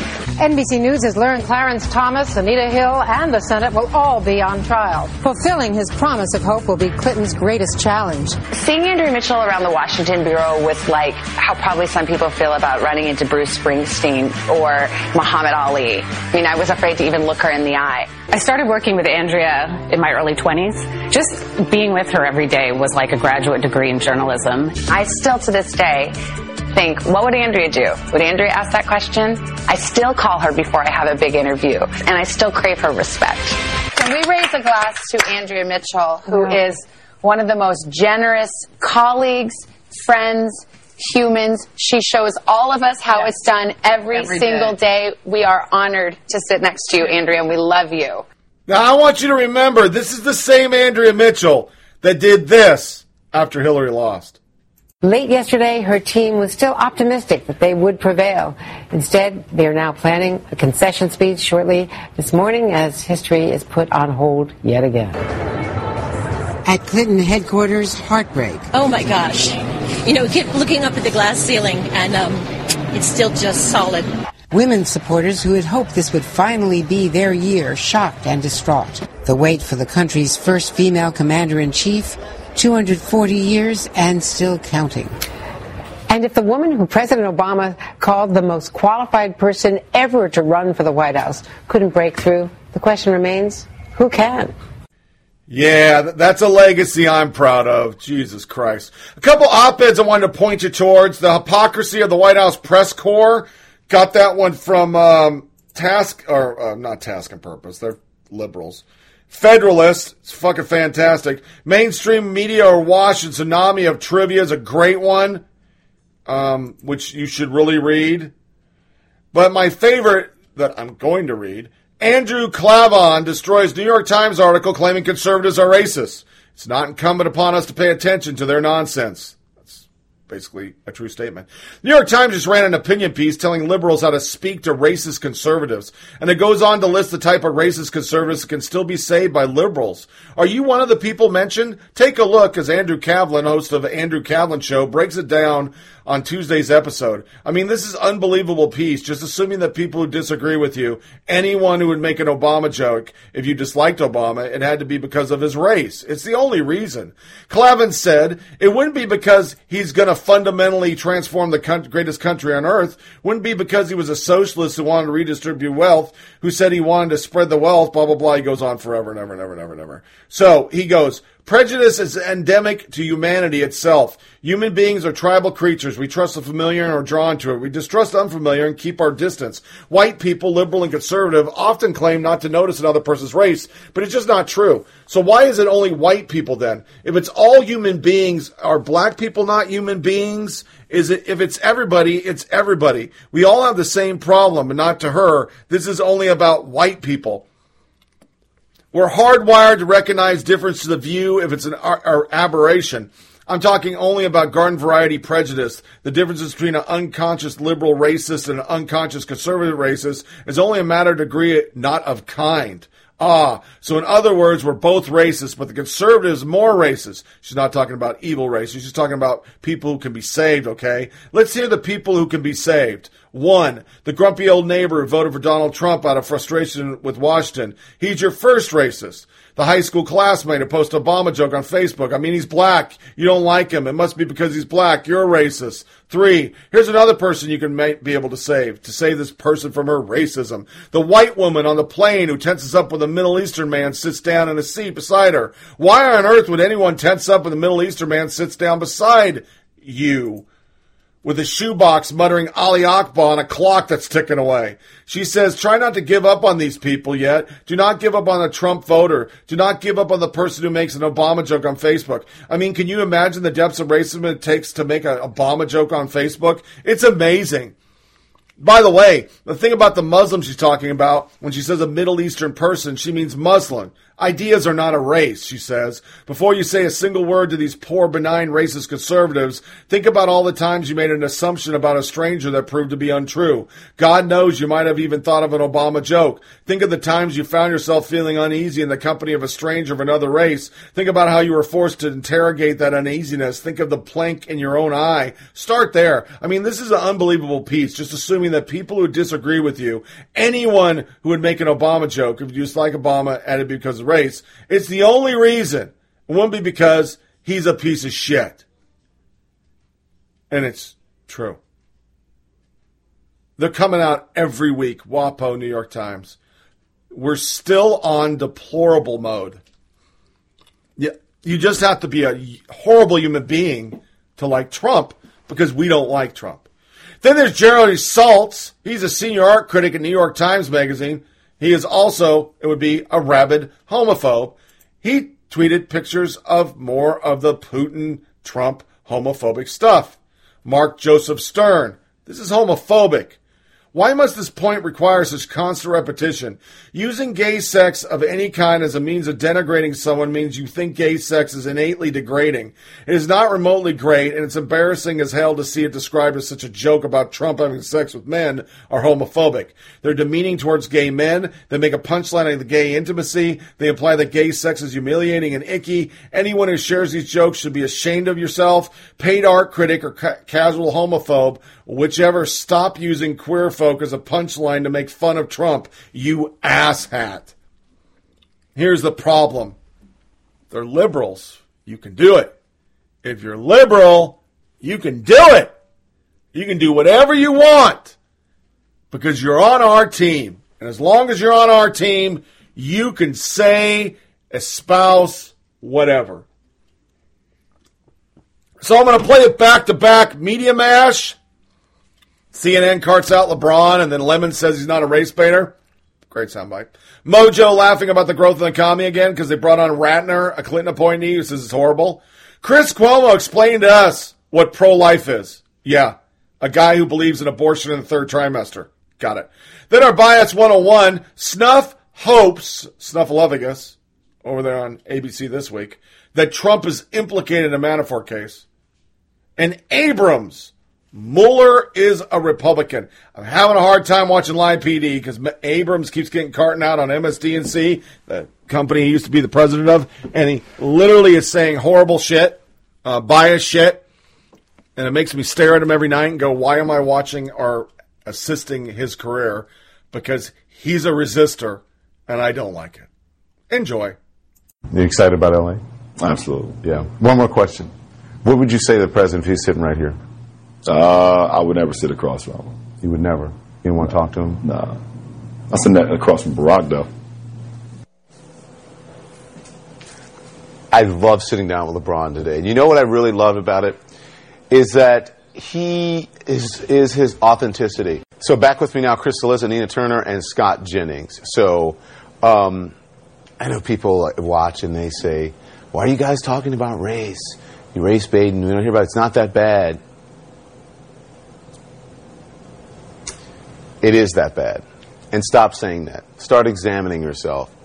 Why don't you want to talk about it? Maybe I should be more open to talk about it. Maybe I should learn more about my neighbors of color or people who are not like me. What is it that I don't know? What is it that I'm not exposed to? What am I not learning? Rather than every single time saying there is no racism, it's all behind us, slavery was a long time ago. That's all really bullshit if you're watching at home and you're saying that. So here is more from the president on Friday. We've accomplished an economic turnaround of historic proportions. Yeah. Hold on. Can we play? Can we play that again? I like that one. This is a good one. This is a good one. Here we go. We've accomplished an economic turnaround of historic proportions. Okay, this comes from the guy. He has all of his club championships like that he won in his office because he cheated at the club championship. Time magazine fake covers. And the fake covers in the Time magazines. But yeah, the greatest turnaround in America. No, this is, Steve, again, anybody that just goes on a Google machine can see that, you showed part, that the economy, 08 was here, went up. And then it's been a steady, slow, gradual economic increase. And, I mean, that's good news, but that's good news. It's, from Bush to Obama to Trump. Here's the argument. The smart part is squaring the logic of being pro-life. If you believe that you don't mess with life in one area, you don't mess with it, period. It's logical.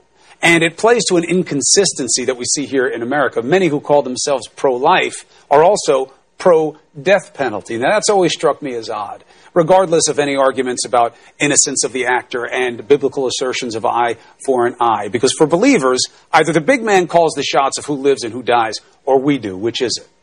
But then I read a little bit more into Bergoglio's words and thoughts. And I thought about it a little bit more, and I see something that's not just smart, but stunning. In Argentina, the Pope, then Bergoglio, that's his name, he wasn't only a huge opponent of the death penalty, but of inequities of how we treat the living. His argument has always been, if you are pro-life, then you are pro-all life equally. So the question for you is, are you pro-life? And if you say yes, do you mean just when it comes to a fetus? How about when it comes to a grave felon? How about when it comes to color? Now, you may answer quickly and say yes, but do you see that in the choices of your politics, in our collective choices about our economy, our institutions, our justice system? Do we see it on our border with all this us versus them, Christians and Muslims? For many now, with how men treat women, look at the yawning gap of rich and poor in this country. How laws like Stand Your Ground make killing so easy, that let white men go free and let black men die without an arrest. It happens in a system where fairness under law is too often not the reality. And then you look at the border. People are not valued the same. We know what their homelands have been called, how their illegal entry has become a judgment on their soul. The Pope is just as strong on respecting those lives as he is an unborn baby. Are you? Because if you are not, then you may have to reconsider your quick answer of being pro-life. Bring in our contributor now, Chris Christie, former New Jersey governor, former federal prosecutor as well. Let's put on the prosecutor's hat for a second. Why are they so focused on not saying the name Trump? Well, I think they're in Virginia. They're in Northern Virginia. I think with this jury pool, they don't know how it's going to play. And I think they're all going to be very careful about the fact that they want this to be about the facts they've developed about Paul Manafort and not let the politics get into it. And I think that's a smart strategy by the prosecution. So even though they don't name Trump, the stakes are very, very high for both the prosecutors and the president. Oh, absolutely. Listen, when you're a prosecutor, we used to say all the time, if you're gonna try to kill the king, make sure he's dead. And the fact is, this case is going to be very important to establish credibility for Bob Mueller. If he were ever to lose this case, it would be an extraordinary black eye. Strong case. It does. I think from the outside, from the indictment, it looks like a pretty strong case. It's a paper case, we call it in the business. It's not going to be a lot of live witnesses that you need in this case. This is going to be the paper trail that they follow to follow what Paul Manafort was doing with the money, tax issues, it's a paper case. Meanwhile, the president's lawyer, Rudy Giuliani, seems to be shifting the goalposts on the Russia investigation. You know, for the longest time, the Trump campaign said there was no contact with Russia. We now know there were 80-something contacts. Now you hear no collusion. That was the mantra for the president for a long time. Now Rudy Giuliani is out there saying collusion is not a crime. It appears to be moving the goalposts, but aiding and abetting a crime, a felony, is a crime. Well, sure, and I don't think he's really moving the goalposts, George. I think he's arguing the alternative, right? What he's saying is, listen, the president didn't collude, but even if he did, collusion in itself is not a crime. Now, a conspiracy, as they've charged in some of these other cases, to defraud the United States is certainly a crime, but they're so far away from that at this point. And I was saying over the weekend that, you know, you look at what's gone on so far, especially with the Michael Cohen situation.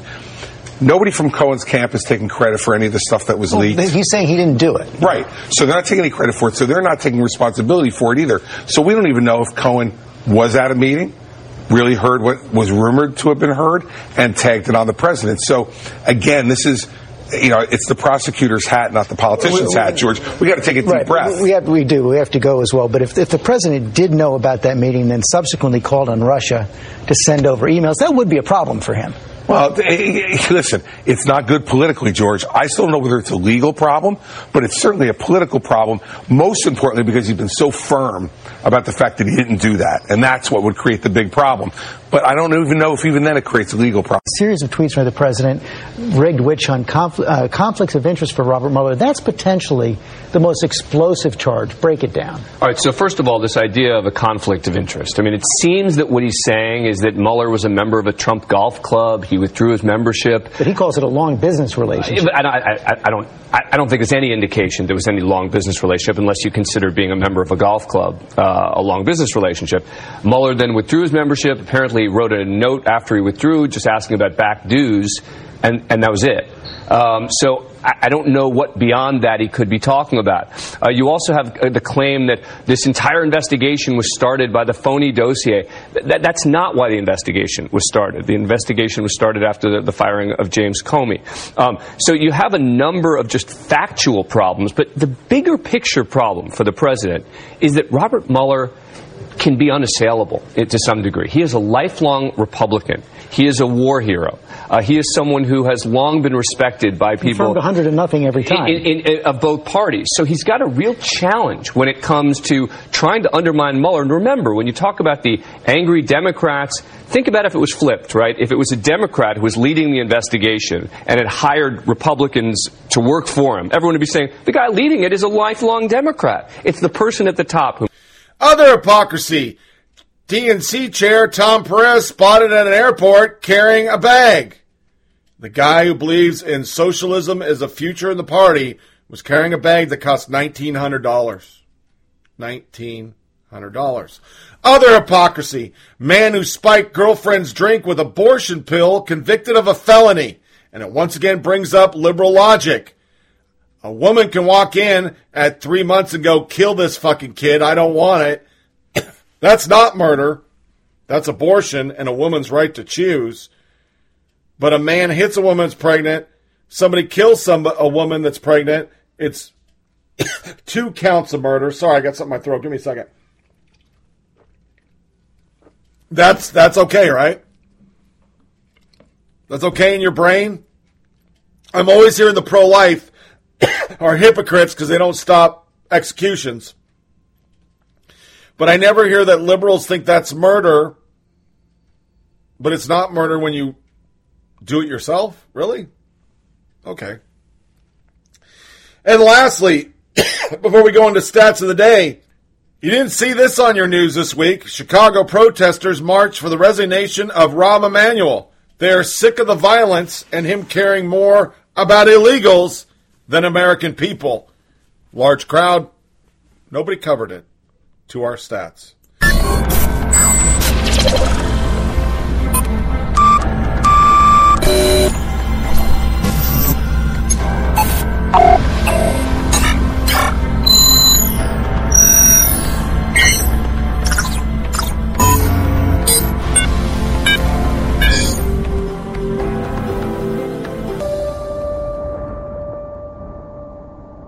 firestorm. He was just a kid. I don't want this to be swept under the rug. He said he was standing his ground. America don't care about He polarized the country. He becomes a rallying call. Something snapped. They say that time heals all wounds.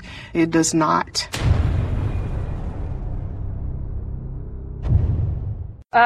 Also, I do not trust this. Oh, they're bad, so they must have done something wrong and they deserve what they had coming rationale, which is the same one we hear from the CIA as we hear from police in a case like Michael Brown. And right now, thousands of Americans are marching in New York and Washington and across the country, demanding a justice system that applies the same to everybody and honors our values. And we want you to know that our hearts are out there marching with them. Please tweet us your comments. Poppy Harlow is up next.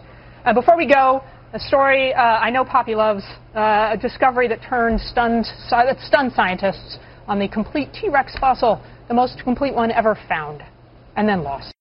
All right, everybody says, what the hell's he playing that for? Well, Jay-Z teamed up with the Paramount Network, and they've done a Trayvon Martin documentary. I watched the first episode, so I brought this up because it's an interesting statistical avenue if you really want to go with it.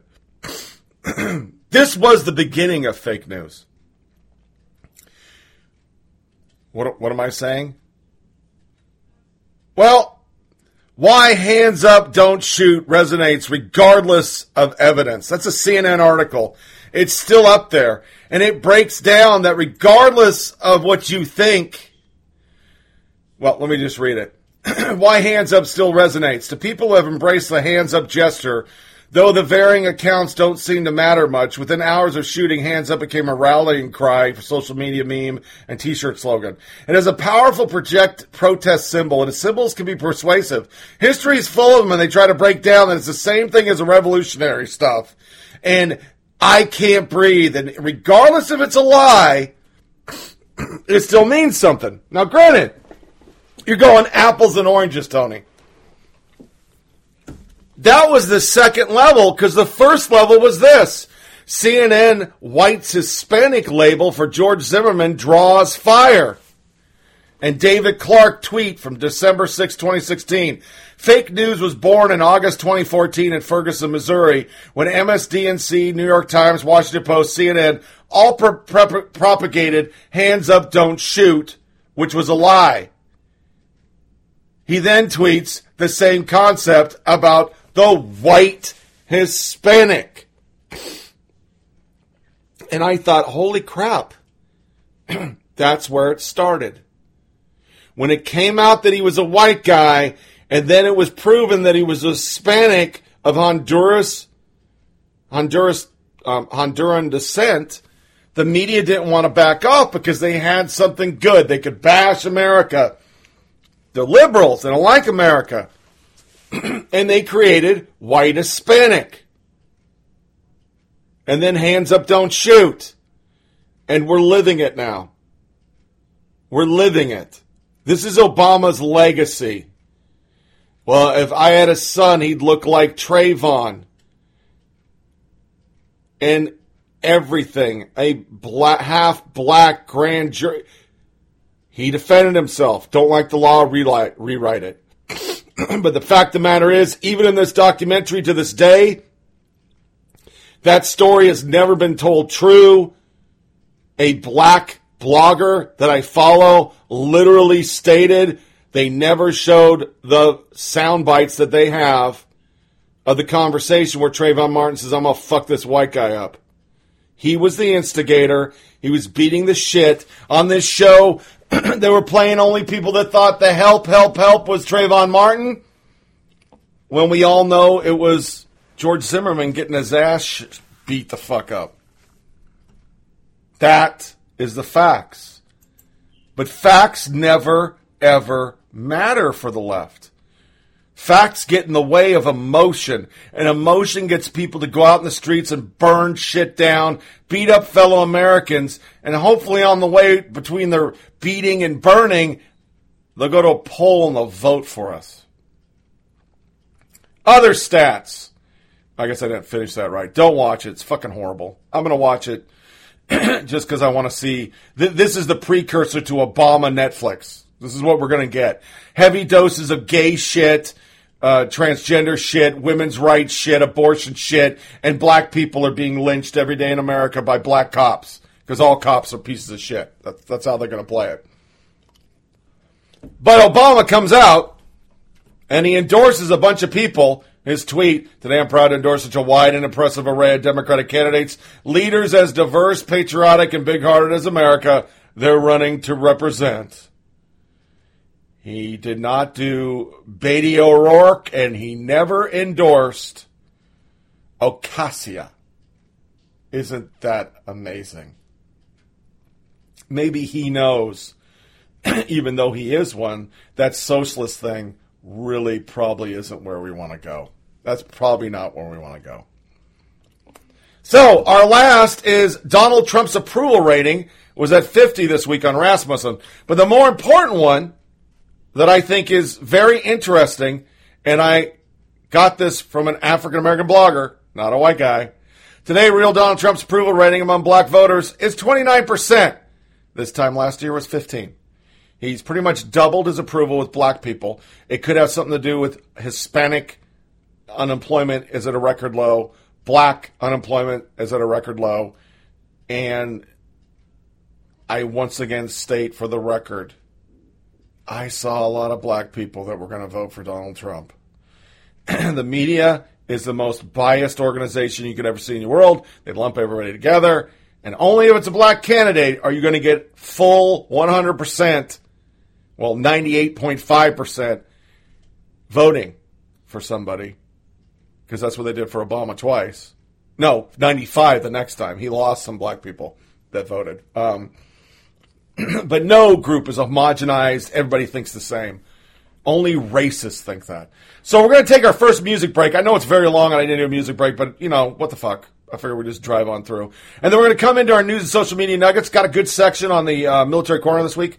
We're going to actually start with a soundbite of two vets ripping their representatives for kneeling for the flag. One of them doesn't have any legs. He's standing on prosthetic legs ripping that ass. So here is the Deftones Digital Bath, and I'll see you on the other side.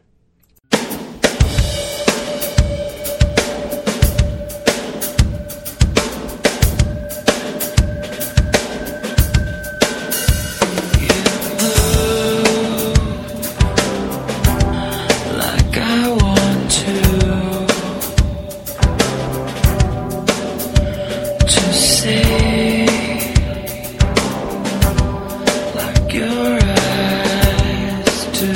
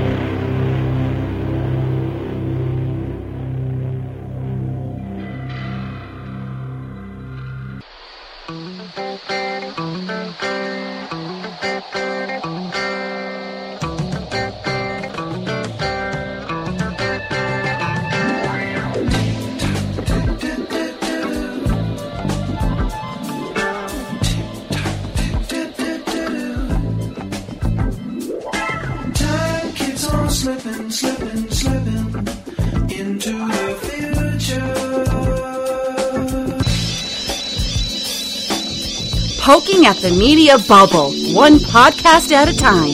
Here's Tony Reed. Time keeps on slipping, slipping, slipping into the future. This is something, man. This is our generation, man. All you people, we're all together, man. It's groovy. And dig yourselves, because it's really groovy.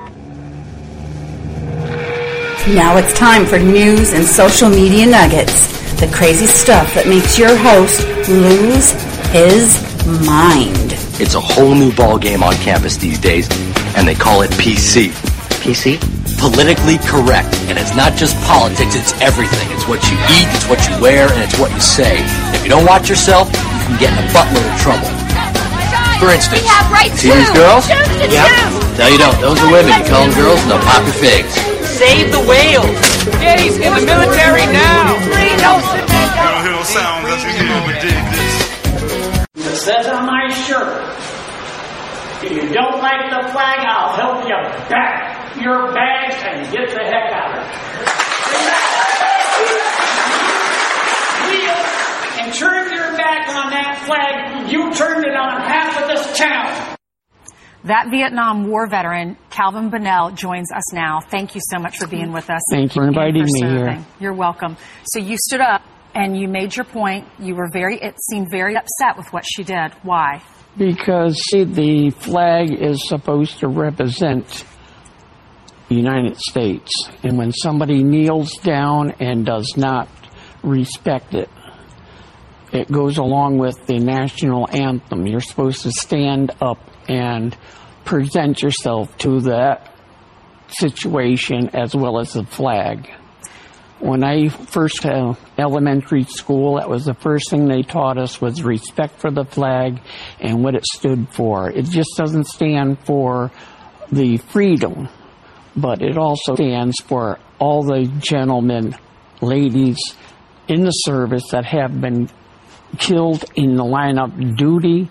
And when somebody kneels down in front for me, it's a very disrespectful thing, because you should stand up and appraise these people as well as that flag of the United States. Melissa Schlag was caught on tape saying that your town was fascist and racist, and then she went on a radio interview and she apologized for making it seem like all of Haddam was racist and fascist. She says couldn't be further from the truth. However, strong veins of fascism and racism run deep in Haddam.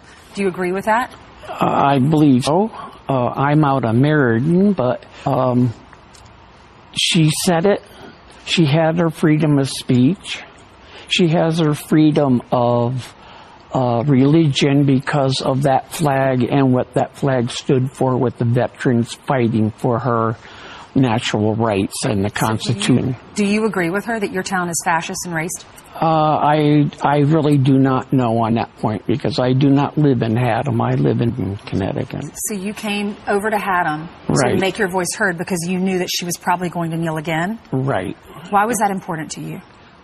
Because it's the situation with her kneeling. She's done it before, made statements before, and I just feel it was about time some other people, besides her town people, let them know how they felt on it. We had about 75 people line up and give her the royal run. Do you think she should resign? I think so, because when she does something like that, she is not representing the constituents of that town in the right way. It's hard to see her kneel, in my opinion, when we have the remains of these individuals who made the ultimate sacrifice come back. You hear from a young girl who lost her dad when she was 4 years old, and he was never there for her wedding or her graduation and that kind of thing. So many people have made sacrifices for the red, white, and blue. Thank you for what you've done. We thank you for having me, and I appreciate it very much. Saying, I wholeheartedly respect your right to protest, to kneel, to lay down, to burn your flag, do whatever it is that you show please. Okay? But if that you would like to do that on your own time.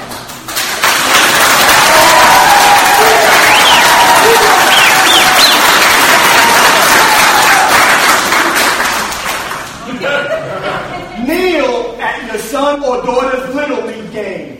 When you become an elected official, become a representative of all of Haddam and all the constituents. There's a reason why the lady that represents justice has scales in one hand and sword in the other in a blindfold. She does not look to see who she's standing just for and who not. But unfortunately, one of us select persons decided to pull down the blindfold and start peeking. Okay? That said, you ran as a Democrat. But once you became elected, unfortunately, you have to represent all of your constituencies. Yes. Last week and this week, you've told at least half the town, I don't care whether I am you, and I am going to act on my whim. You took an oath.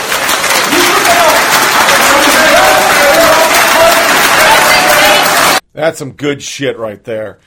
Some bad shit. Name of Fort Campbell soldier killed Wednesday in training accident released. The Fort Campbell officials identified the soldier killed Wednesday during a training accident. Private Jeremy J. Wells, 19, a member of the 101st Airborne Division. Wells was taking part in a weapon training at a small arm range at Fort Campbell when an accident occurred. I can't find out what happened. It wasn't a live fire. This is bad. Something went very wrong. It's very, very sad. So, per usual, prayers to the family and friends, and that's just horrible. I always tell the story of going to combat, getting serious shit, 7 months later coming home, we lose a guy getting run over by two guys get run over by a tank. That's just, crazy. You can go to war and then come home and get killed in training. Stonewall Jackson as our second subject. Media coverage of 55 Korean War veterans' remains that returned home. CNN, 55 seconds. ABC, 24 seconds. MSNBC, 0 seconds. CBS, 0 seconds. NBC, 0 seconds. Because it was positive. Trump secured 55 casualties of the Korean War from the doggone Yalu River. And they don't even cover it. God knows we can't be good for vets because we're liberals and we don't like the military. But also, positive America stories? Oh, that just doesn't fit in our agenda, does it? Stratcom chief will die trying or kill somebody to get new helos. They still fly Hueys.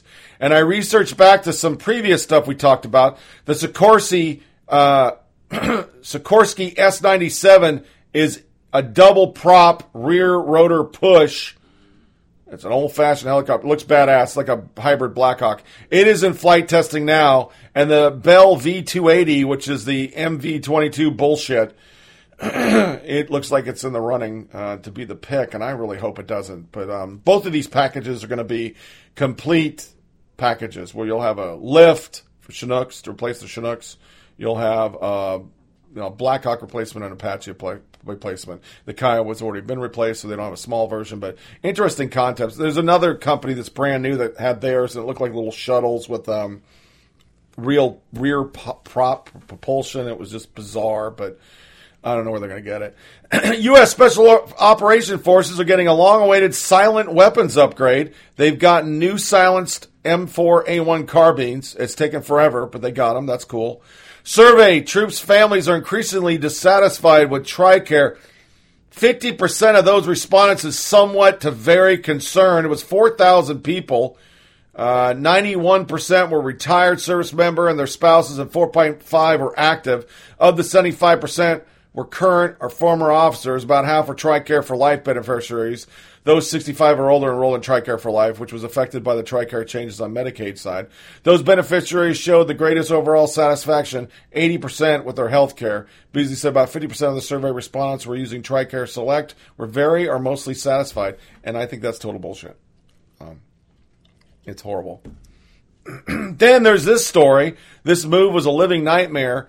There's a huge problem this summer where you have a lot of PCSs, changes of station for those that aren't military, and there's a lack of moving trucks.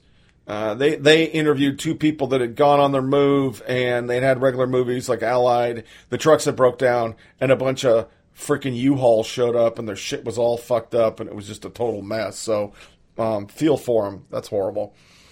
A petition online, bring Chick-fil-A to military base installation, and needed 35,000 signatures. When I signed this mother flipper, it was at 29,000. So I hope it gets it. That'd be really good, because we always get pie, and it's horrible, or some shit like that. Bring Chick-fil-A to the military would be the best thing ever. Could be more than we know, because I did contracts for AFIs, and maybe Chick-fil-A just doesn't want to pay for the bullshit. Or it could be PC, because the military right now is still stuck in Obama mode with a lot of PC bullshit, like going against transgender ban, things like that. So they're still liberalized, and maybe it's because of a statement made by somebody years ago about gay marriage. They don't want to jump into that pool fight. Who knows? I gotta think the statistics on gay soldiers, sailors, airmen, and Marine, and transgender are well below the 5.7% combined of the population. I think those few soldiers could get over it. But the most important story I wanted to cover, the Army is delivering pizza MREs sooner than you expect. That's right! After years of development, the Army said that its meal, ready-to-eat pizza will be in the hands of soldiers in 2019.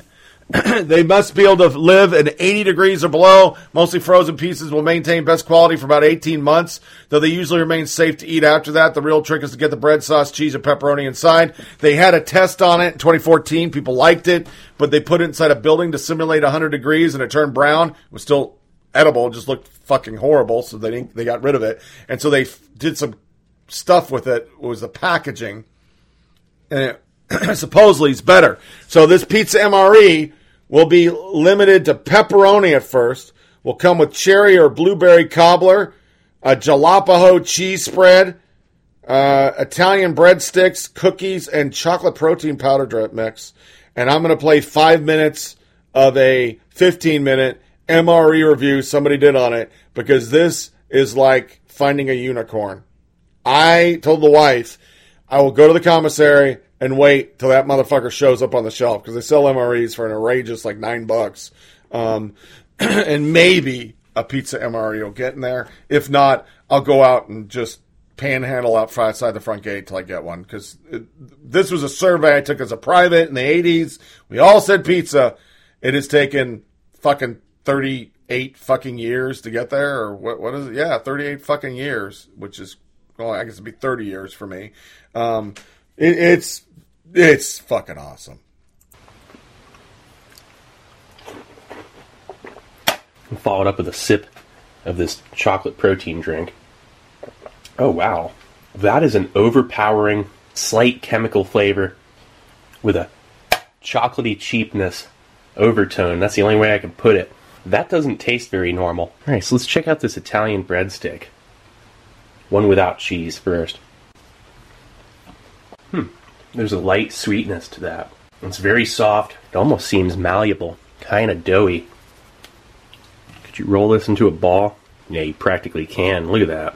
It has like the texture of sliced white bread. Light flavor of onion, oregano, and again, basil. It's a really nice imitation breadstick. It's the closest that you're going to get to one in a ration. Wow. This is genius. With the jalapeno cheese spread, I feel like my head's going to explode. This is so much flavor. The jalapeno, it's a little bit spicy with that creamy, artificial cheese. I could eat these so fast. This requires very little effort to chew. You don't have to put the cheese right on. You could have the cheese in one hand, squeeze it out, and eat the cheese with each bite of this. If you're on the go, it wouldn't be too difficult to do. I think this is ready. Oh yeah, that's nice and hot. Wow. A perfect flameless ration heater. Here's the pizza. 30 years in the making.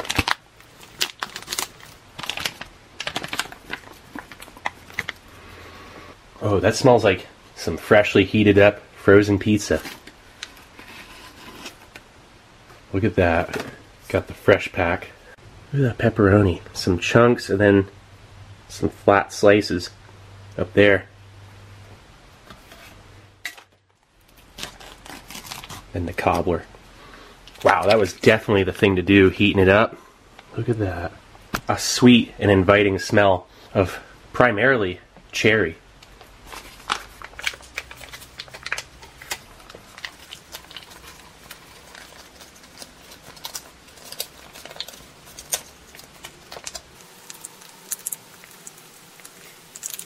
Here's the grand finale.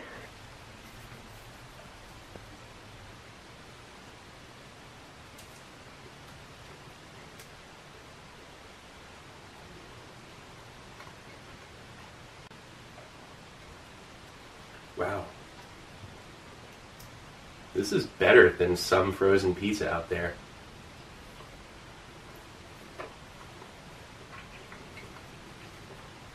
Whoops, cheese went in the cobbler. Speaking of the cheese, this is a special mozzarella. Put in an FRH and it can't melt.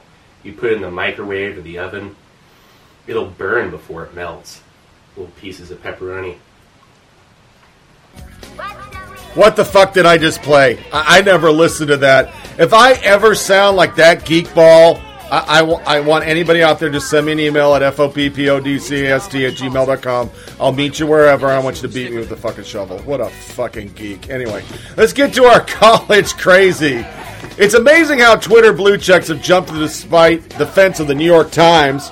Blah, blah, blah. Here's a Cunny professor, C-U-N-Y professor of history, giving us a lecture. But first, let's figure out where he's coming from. No, he's not trying to redefine racism to excuse certain types. Instead, he's taking the same track as New Yorker food correspondent Helen Rosner.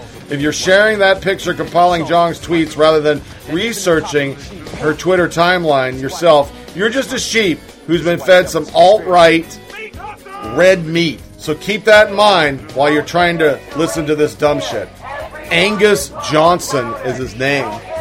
If you're tisk-tisking about the Sarah Jong compilation screenshot, you're endorsing a deliberate hack job and you're a punk.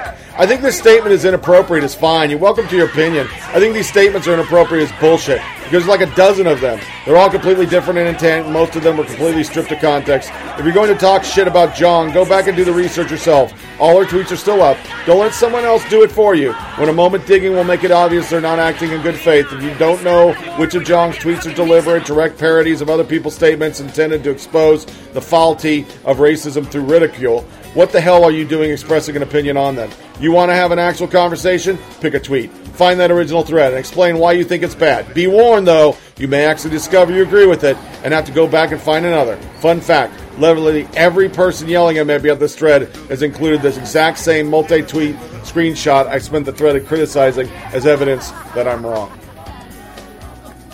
Sounds like he didn't do his research. That's how they excuse it away. It's a pounce. It's a seize. It's whatever they want to come up with to explain that. But I think on this show, we proved it. She's a fucking racist. And you can liberally excuse it because you put white instead of black or Latino or woman or gay or trans. Still fucking prejudice. She's a piece of shit. You're a piece of shit for defending her. You're all pieces of shit. UVA professor shows why you're all pieces of shit. Quit program over hiring a former Trump official. Goddamn, can't have it. I quit. 2 University of Virginia history professors have resigned from a nonpartisan policy center to protest the center's decision to hire a former Trump administration official as a senior fellow. The professor alleges that Mark Short did not distance himself properly from Trump's controversial remarks in Charlottesville. The Miller Center's director, however, noted that the presidency is a core focus of the institution and that Short can offer valuable insights on the topic based on his experience as a high-ranking White House official. It has nothing to do with Charlottesville. It has to do that you're a bigot. How do I know? It's left-thinking UVA dean attacked on Twitter for having a GOP friend. Oh, my God. Who are you to have that person as a friend? The dean of the journalism and mass communication at the University of Georgia recently issued an apology for those he had offended with a tweet congratulating a childhood friend on becoming the state's Republican candidate for governor. Charles Davis faced an intense backlash from liberals, accused Davis of being a racist, blind to his own privilege, for daring to suggest that Brian Kemp is a nice guy. I have total proof of all this.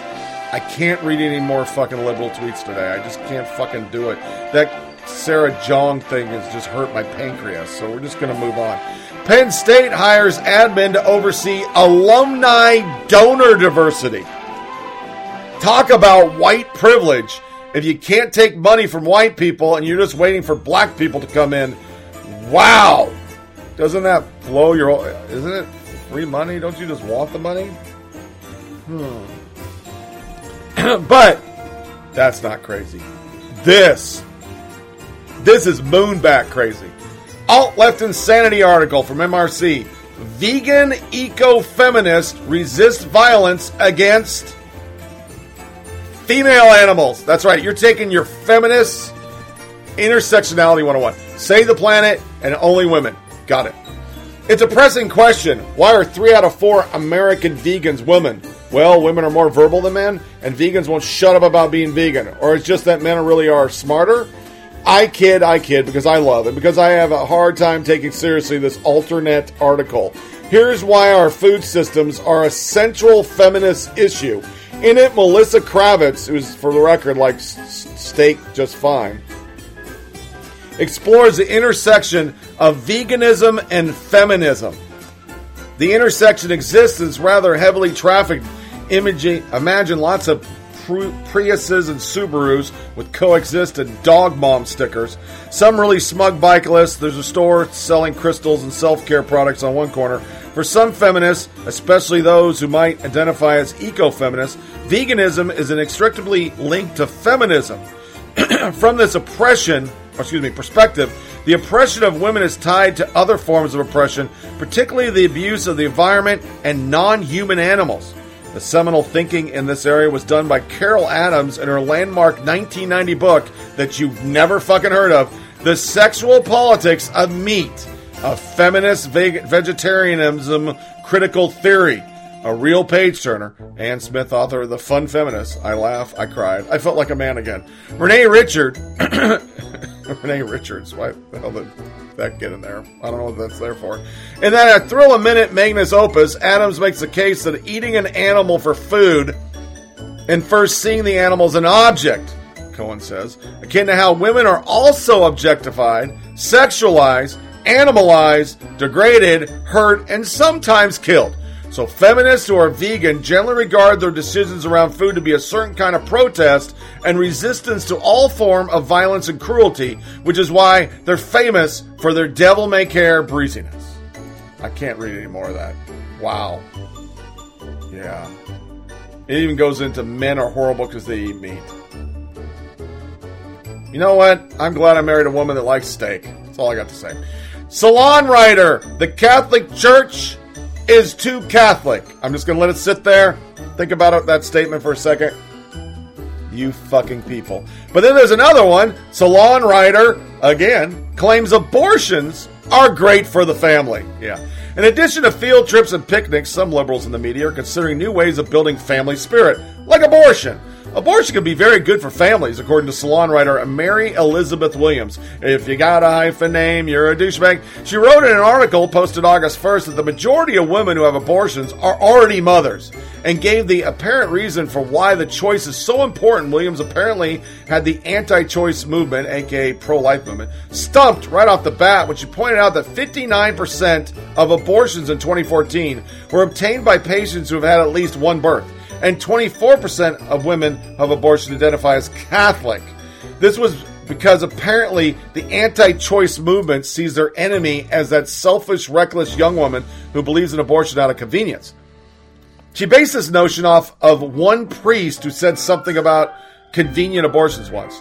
After proving that women who have held their child in their arms are willing to kill their child in their womb, Williams gave the reason why abortions are in fact good for families. Williams claims that without it, some women's lives would be unimaginable to actually care for what you made, and talked about how it's necessary sometimes the safety of the mother. This was particularly directed against the Catholic Church, which Williams argues wants to prohibit a mother from trying not to die so she can raise her children. This is a classic and ill-informed argument, seeing that church allows treatment to save the mother, even if they will result in the death of the unborn child. Or Williams, the importance of abortion was all about the choice of the mother.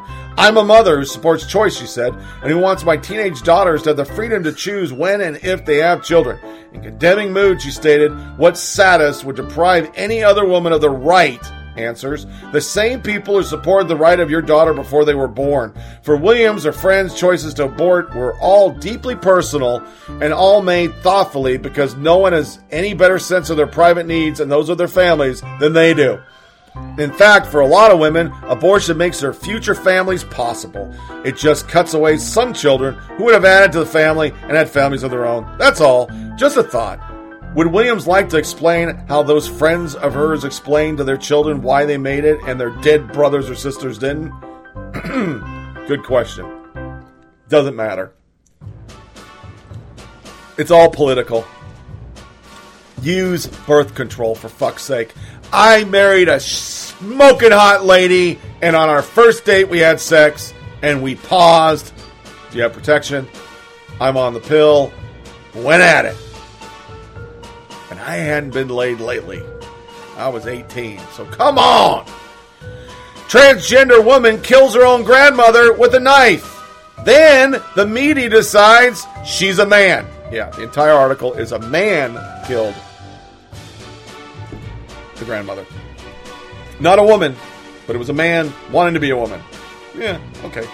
Queerity is our next article. Hate wins. Court rules in favor of a woman who went on a transphobic rampage at Planet Fitness.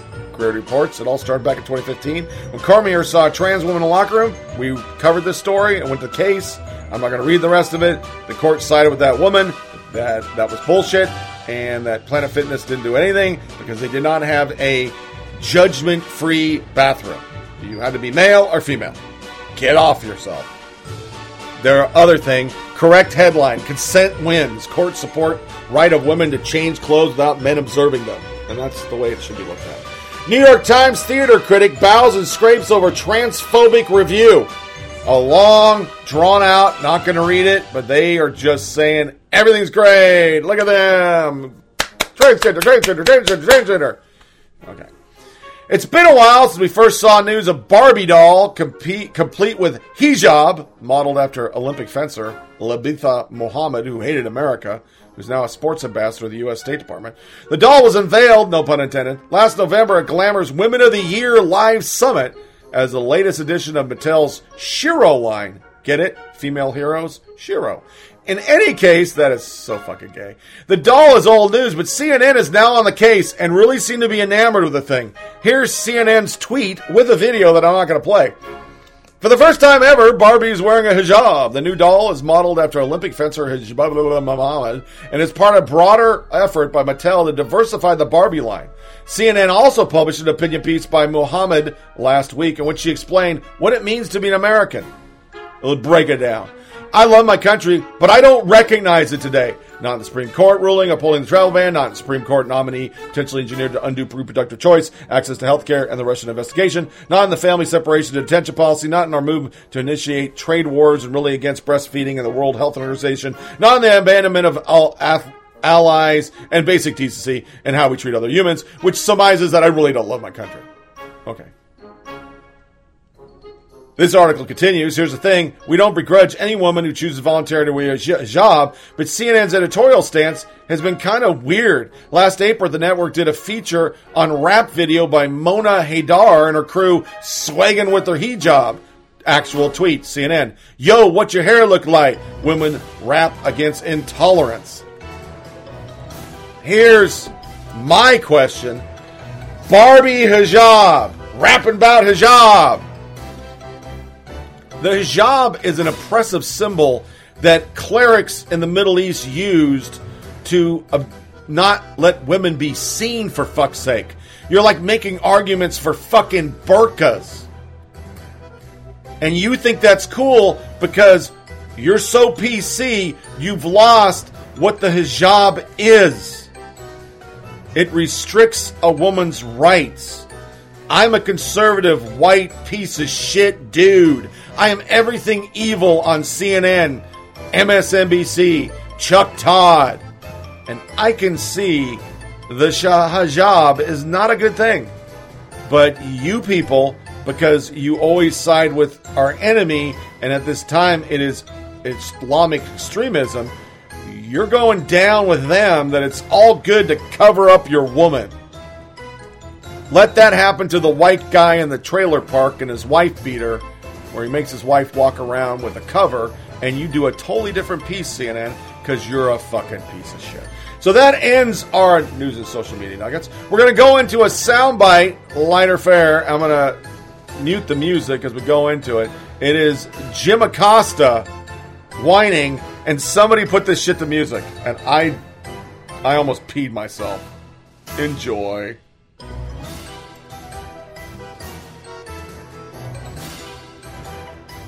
Unfortunately, our job as journalists, as you know, Brooke, is we have to call that stuff out. We have to fact check them. We're fact checkers in real time dealing with this president because he tells falsehoods and lies so much.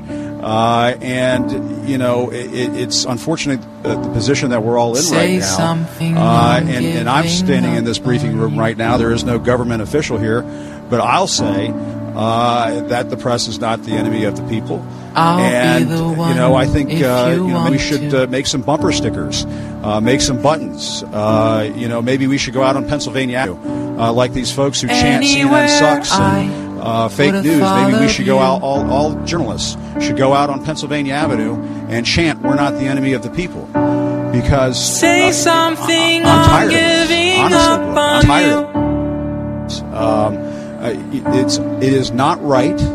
It is not fair, it is not just, it is un-American to come out so small. And call the press the enemy. It was over my head. Fucking epically awesome. Our next one is a fantastic one. Yesterday, a bunch of protesters climbed the Statue of Liberty. CNN got all wet in their panties and ran over there and filmed it. Thought it was the greatest thing. And then they spoke. And I don't think they like America. America! America! America! America! I made a song. If it fits you, so good. If it doesn't, America, you motherfuckers! You drug addicts! You KKK, you fascist USA! America, you motherfuckers! You drug addicts! You KKK, you fascist USA! I'll say it one more time. America! You motherfuckers! You drug addicts! You KKK, you fascist USA! Wow!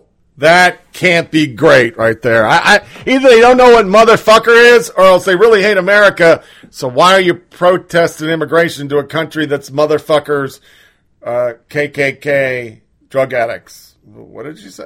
Jesus, that is just a fucking train wreck. Then Zach in Tennessee sent me a funny one this morning.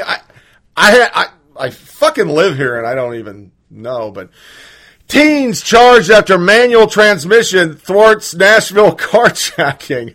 2 teenagers arrested after attempting to carjack 2 vehicles in Green Hills on Tuesday evening. Suspects 15 and 17 tried to steal a car of a woman parked in the Hill Center parking garage at Hillsborough Pike around 6:20 p.m.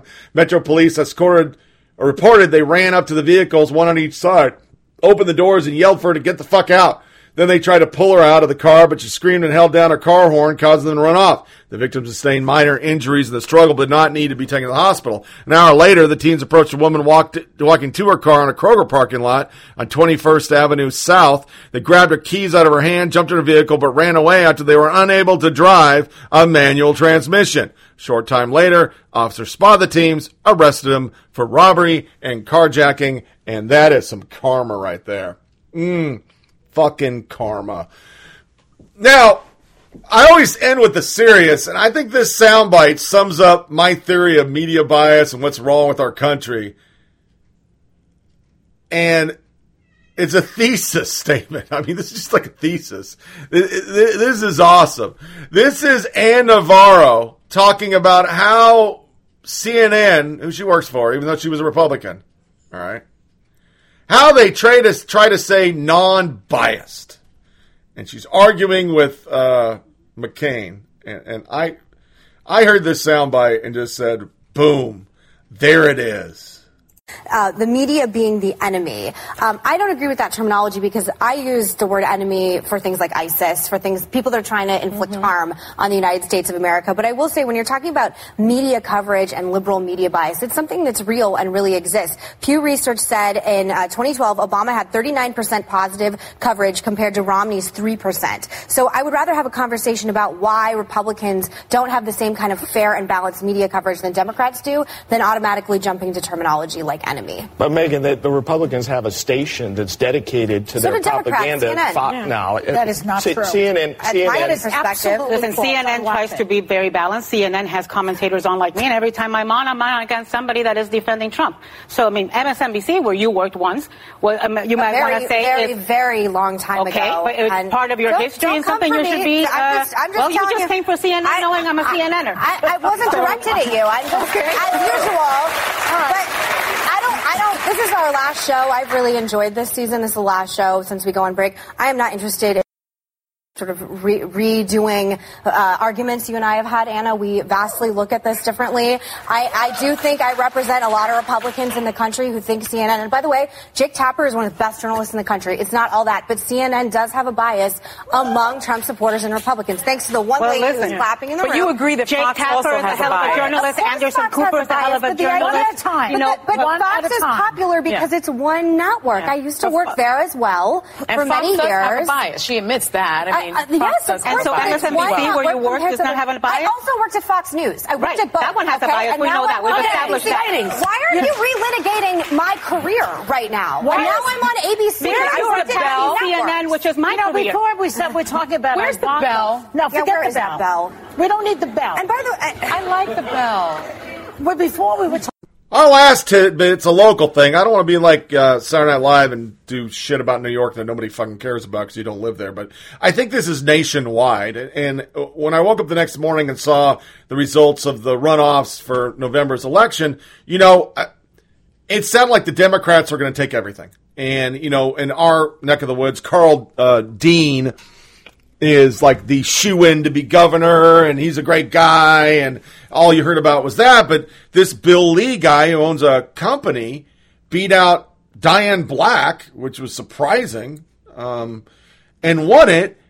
But once again, it was portrayed like, well, he ain't got a chance in hell because there's just this blue wave coming at us. It's just like blue tide of democracy, and the people will take it back, and those deplorables will go away, and our country will be beautiful again, and we'll stop screaming, yelling, and burning shit down. So Bill Mitchell does a tweet, and my mind just goes boom. Are you serious? Tennessee primary turnout, Republican votes, 786,000. Democrat votes, 369. Pollsters have Democrats winning the Senate seat in the state. Mathematically impossible, but they'll swear to it all day long. And it's true. It's like This is how it's portrayed in our media. You really believe that there's no fucking way conservatives can win, and you're surprised when conservatives win because the media always portrays it. My theory, of course, is to keep people from voting. It is inevitable that Democrats will be in power, but that's double the votes. And it doesn't even count. Not a lot of people vote in these things. They just don't. They wait till the general. So I thought that was some really neat information. And it wraps up another episode of Flyover Politics Podcast. Please feel free to share this with family and friends and send comments by emailing foppodcast@gmail.com. foppodcast@gmail.com. You can get this show on SoundCloud, Podcast Addict, TuneIn Radio, Google Play, iTunes, Blueberry, and Stitcher. Make sure you check out the Flyover Politics webpage at foppodcast.com. foppodcast.com. It's a theme. To see links to feeds for the show, links to our Facebook page, and email us. There you also see a link to every episode on the episode release page. We're looking at a podcast on 10 August, year of our Lord, 2018. I got fishing to do. Sorry. I got the boat back. I'll be fishing Monday and Wednesday and doing projects Tuesdays and Thursdays and start getting back out in the workforce. I'm going to start looking for a job. I got vacation in September, but I want to start pedaling. Once again, I talked about it a couple podcasts ago. I had a couple jobs. Accepted a job at the post office. They've never called me back. And I turned down a $50,000 a year job just because I just couldn't work there. And the wife didn't want me. So I'm still at the house, playing homebody, enjoying it, get things done, cleaning things up, and being a good little house mother. I'm cooking and cleaning and doing that stuff. But got to get back out in the workforce, get something going on after September. So we're going to start that. But I figure I'd give us some time till Friday to kind of like marinate some stuff. Get some good subjects. Maybe pick up a couple more faux outrages, because I'm sure they're going to be there.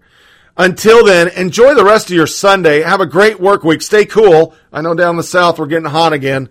Drink water. Beat the heat. Don't freaking be stupid. And wish me luck, man. I went out the other day. Didn't even get a freaking bite. But I didn't get hot. It was a beautiful day. It was 78 degrees on the lake. Going to spend 2 days out there this week. Got every lure in the box. And I am going to freaking catch a fish. Even if it's just a crappie, I'm catching fucking something. So until 10 August, year of our Lord 2018. Thanks for listening, folks, and take care.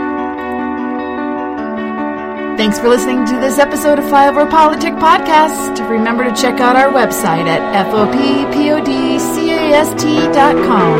And remember, it's a short ride. Make every day count.